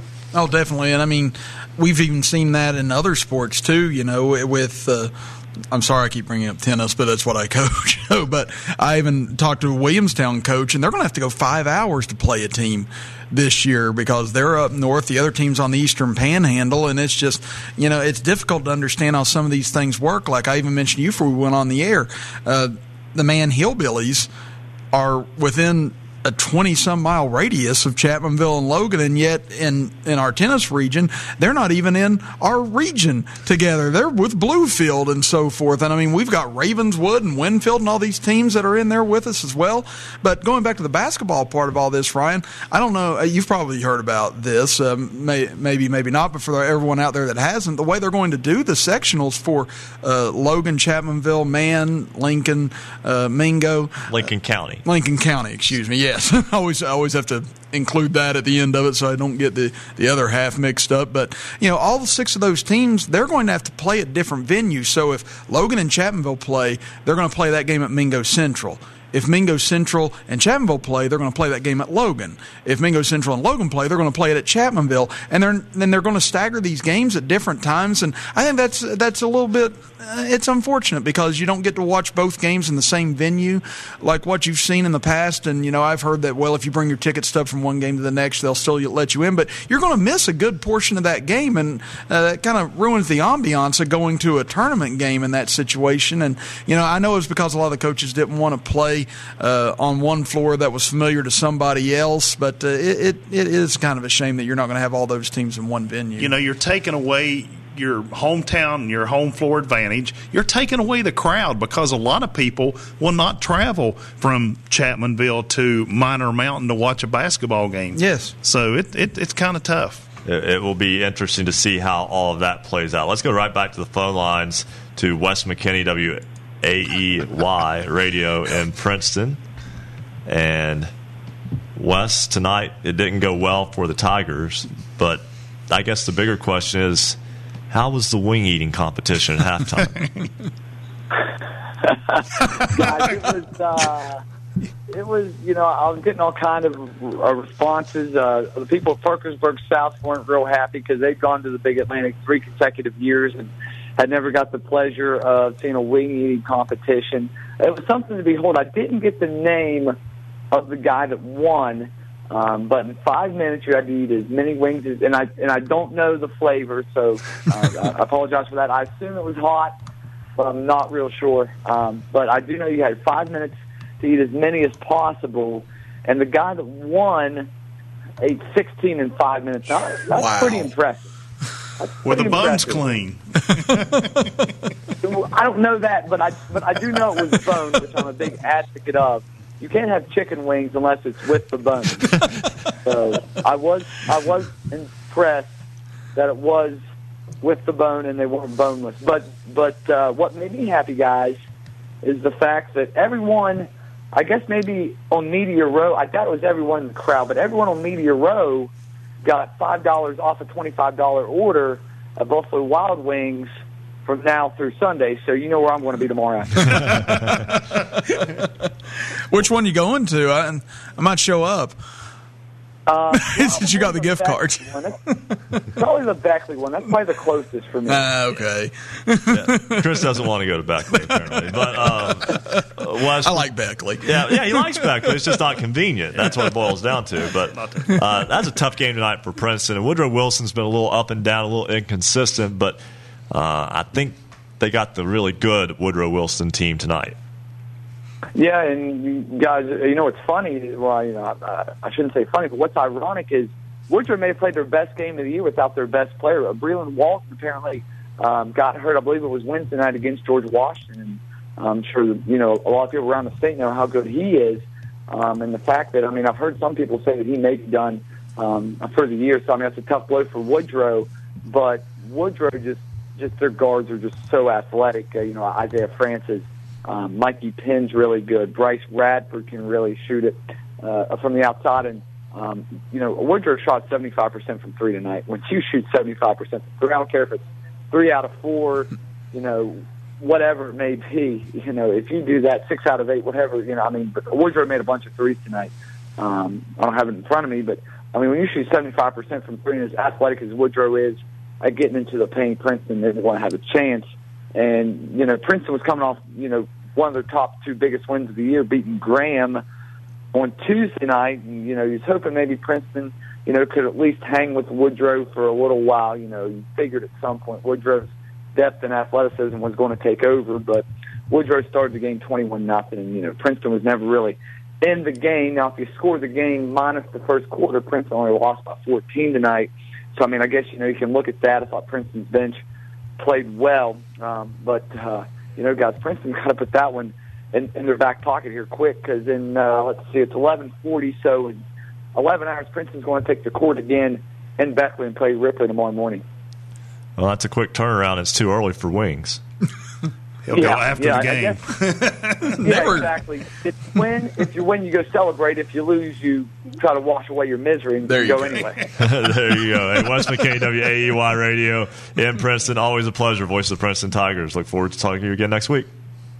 We'll see you then, guys. All right. Take care. That's, again, Wes McKinney. I wonder if he called the wing eating contest. I should have asked him if he did play-by-play for the wing eating during the halftime of his broadcast. It sounded like he really got into it. So I'd say he did. It's like the Nathan's Hot Dog. They turned that into a mano battle of the Titans and that. I'm like, these are people like downing like thousands of calories of hot dogs. What is to glorify here? But, that would have been nice. I'm going to have to introduce that the next game I'm at. There you go.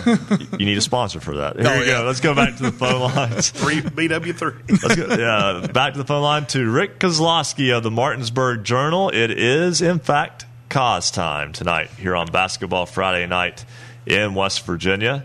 Sometimes I catch them off guard, and sometimes they catch up quickly.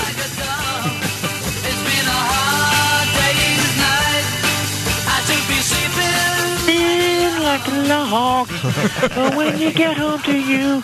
Okay. Yeah, we were just about. Keep your day job. We're about to have to pay some royalties there to somebody, but they ain't cheap. Rick, Eastern Panhandle basketball tonight. Nice win for Musselman at home over Hedgesville. The Applemen now 12-2 as they beat Hedgesville by a final of 72-56. Also up in the Eastern Panhandle tonight, it was Fort Martinsburg losing in the St. James tournament to National Christian out of Maryland.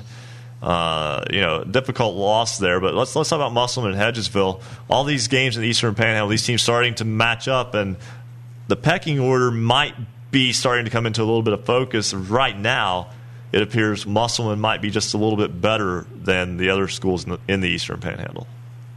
Well, let me say this first, if I may. Earlier, when I was coming back from that game, I was listening, and when you were talking to Bill Nestor, and he wanted to come into the studio, and I'm thinking to myself, hey, they let me in, and just as I thought that, Ryan, you said, hey, we let Rick Kozlowski in.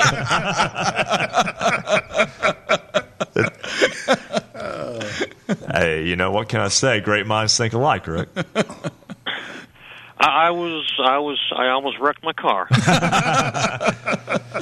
Let's back up 5 years, Rick. Do you ever think you're driving on the road and hearing a radio station and your name gets mentioned? Well, in Huntington, West Virginia? Yeah, probably not. There you go. I knew if I qualified it enough, I would get that from you. But anyway, yes, tonight's Musselman and Hedgesville game. teams combined for 18 three-pointers. And then another 4 3-point plays. So it was like everything was counting extra tonight. And the biggest beneficiary of the scoring was Michael Bratton of Musselman, who had 27 points, despite the fact that they wanted to put him on the shelf tonight. He some kind of stomach bug, and he actually, you might say, was tossing his cookies before the game. And but he said he after that little incident, he felt fine, and boy, did he look fine tonight.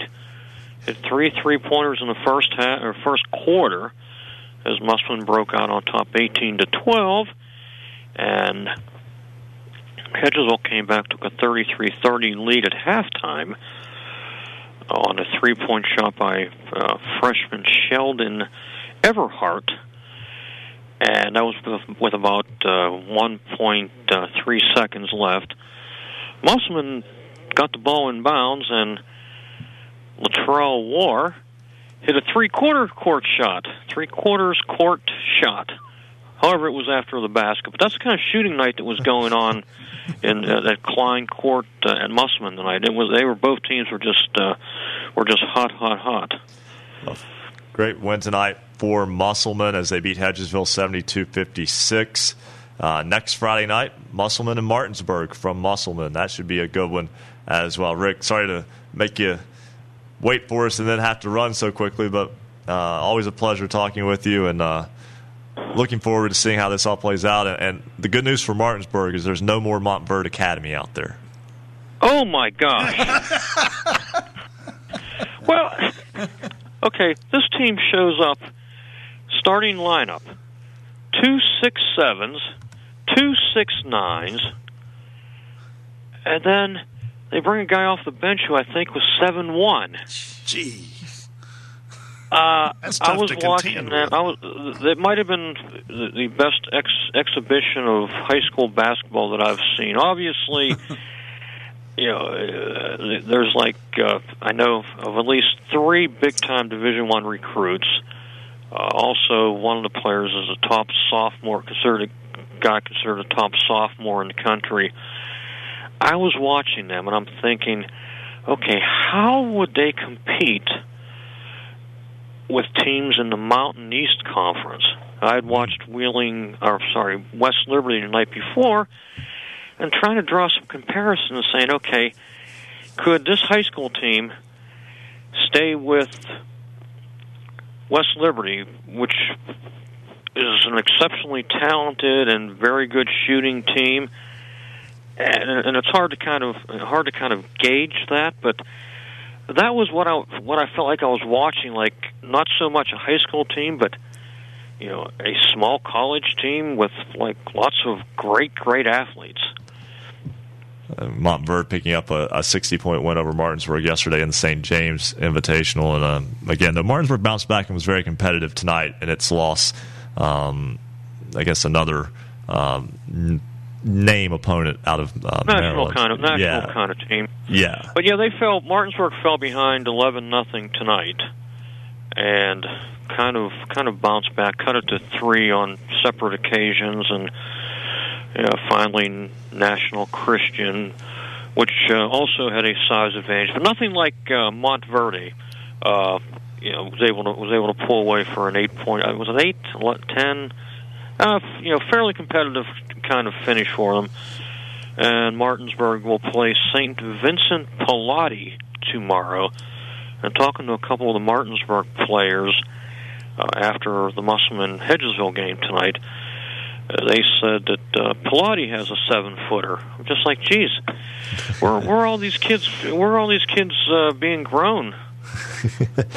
I understand that completely. Hey, Rick, always a pleasure. We'll talk to you again next week.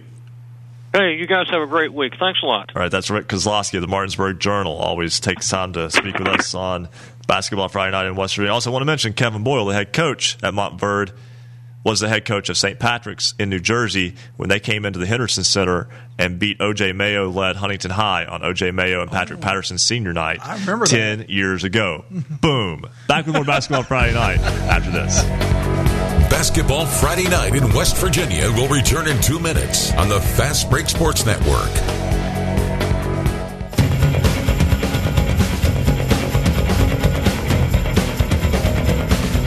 For scores online, all of them in West Virginia, visit basketballnight.com. Big thank you tonight to all of our affiliates broadcasting our video stream, RSN Sports on Facebook Live, Network West Virginia, and of course basketballnight.com. You just click on the YouTube link there and you can watch the show.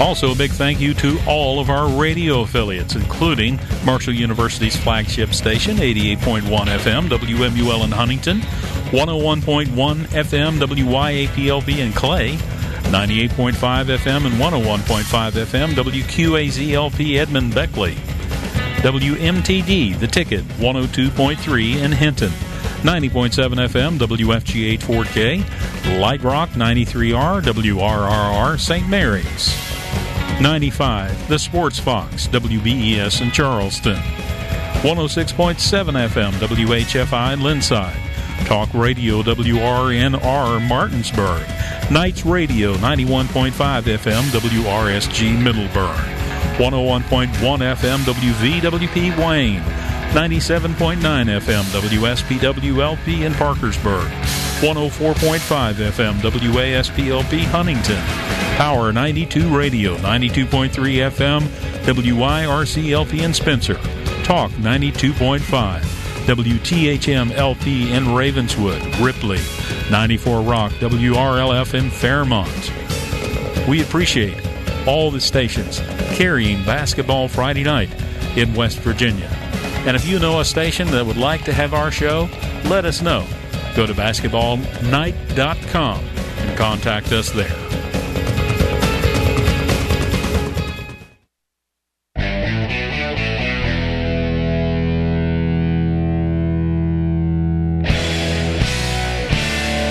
Stay up to date on your favorite teams. Check out basketballnight.com. Now, back to Basketball Friday Night in West Virginia with Coach Rick Marone and Ryan Epling. 11:51 on this Basketball Friday Night in West Virginia. Ryan Epling, Joe Linville, Chris Kidd, all with you. Seth Payne also with us. Seth, that means it's time to talk about the poll question. All right, guys. I'm a little upset you didn't ask Bud to do his Denzel impression. I'm pretty big on the Dens, so a little upset about that. But let's go into this question. All right, last week, or I guess the end of this week's question was, do you think the shot clock should be introduced in West Virginia high school basketball? 68% said yes, while 32% said no. And this week's new question, it's going to be, should sectional games be played at neutral sites or on home courts? And again, that's just a simple yes or no. All right, that's the question. It'll be on basketballnight.com.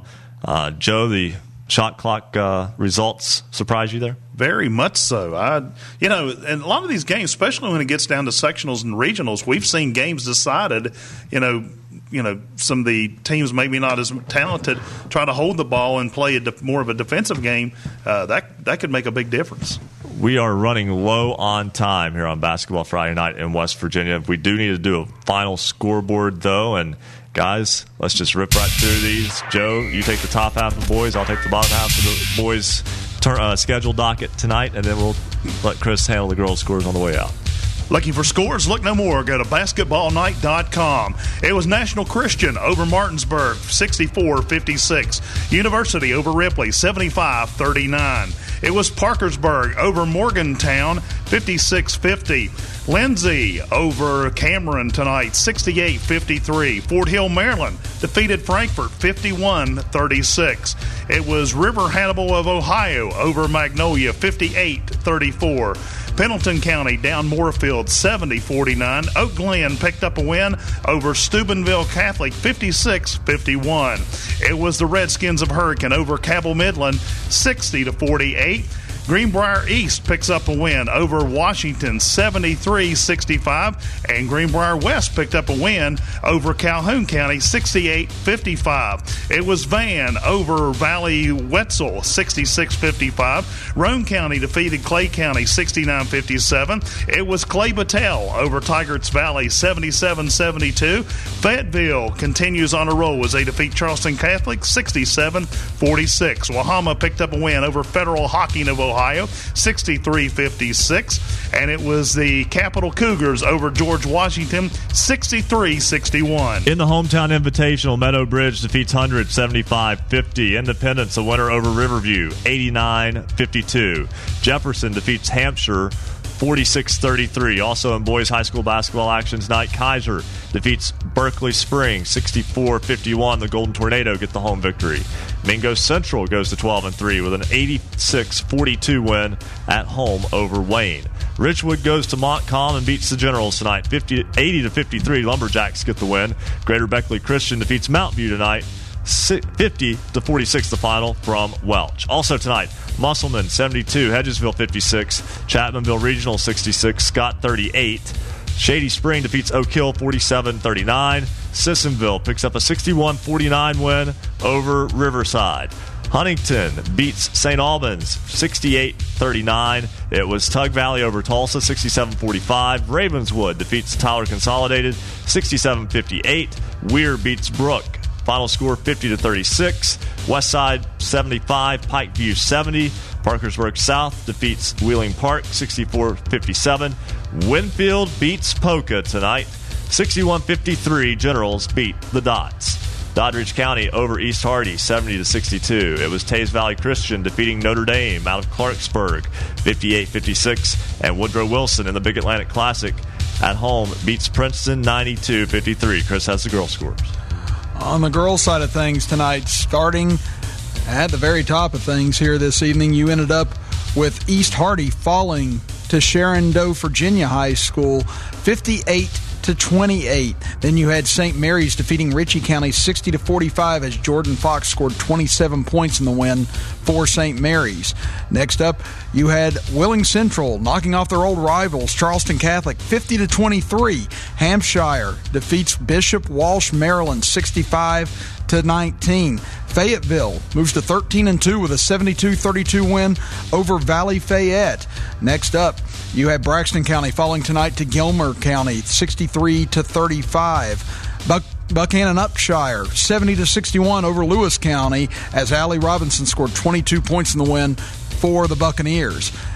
East Fairmont winners tonight big over Liberty Harrison 64-12. Next up, Fairmont Senior knocks off North Marion 78-75 despite North Marion charging back from 20 down as Krista Tobin for North Marion scored her 1,000th point in the loss against Fairmont Senior tonight. Midland Trail wins over Greater Beckley Christian 61-36. Next up, you ended up having... I got lost on the list there for a moment. Huntington knocking off Alexander, Ohio, 77-48. James Monroe defeating Independence 63-22. Lincoln Cougars knocking off Grafton 72-25. Summers County Bobcats 106-51 over Pikeview. Preston 57. Robert C. Byrd 34. Tucker County big winners tonight over Pendleton 72-29. And rounding out the scores, Williamstown knocks off Work County 97-41. Always find all the scores on basketballnight.com. At @hoops_roundup is the Twitter handle for that as well. And guys, we touched on the feeder school, the smaller schools that just aren't in existence anymore. I want to share a stat with you sent to me by Tracy Justin Dempsey. Most of you will in here will know who he is, and he's currently at Mountain Mission in Virginia as a coach there. He and I were actually Senate pages at the same time at the state capitol when we were in high school. He was at Harts at the time. I was at Wayne. But the feeder schools that combined to go in to Spring Valley, Chapmanville Regional, Mingo Central, Wyoming East, and Westside combined to win 23 state basketball championships and 15 runners-up. Also had 228 sectional championships and 106 combined regional championships. Just a couple. That's why we're saying that there's been a lot that's been lost over the course of time. We're out of time. For Chris Kidd, for Joe Linville, and the entire staff at Basketball Friday Night in West Virginia, I'm Ryan Epling. Back to you next week, 9 to midnight on the Fast Break Sports Network.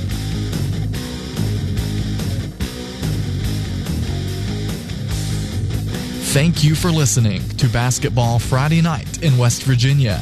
Tune in next Friday for the latest high school basketball action from across the Mountain State. Visit basketballnight.com for our show archives, the poll question of the week, and the basketballnight.com scoreboard. Until next time, have a great weekend, and thank you for listening to Basketball Friday Night in West Virginia. The preceding broadcast was a presentation of the Fast Break Sports Network. Copyright 2017. All rights reserved.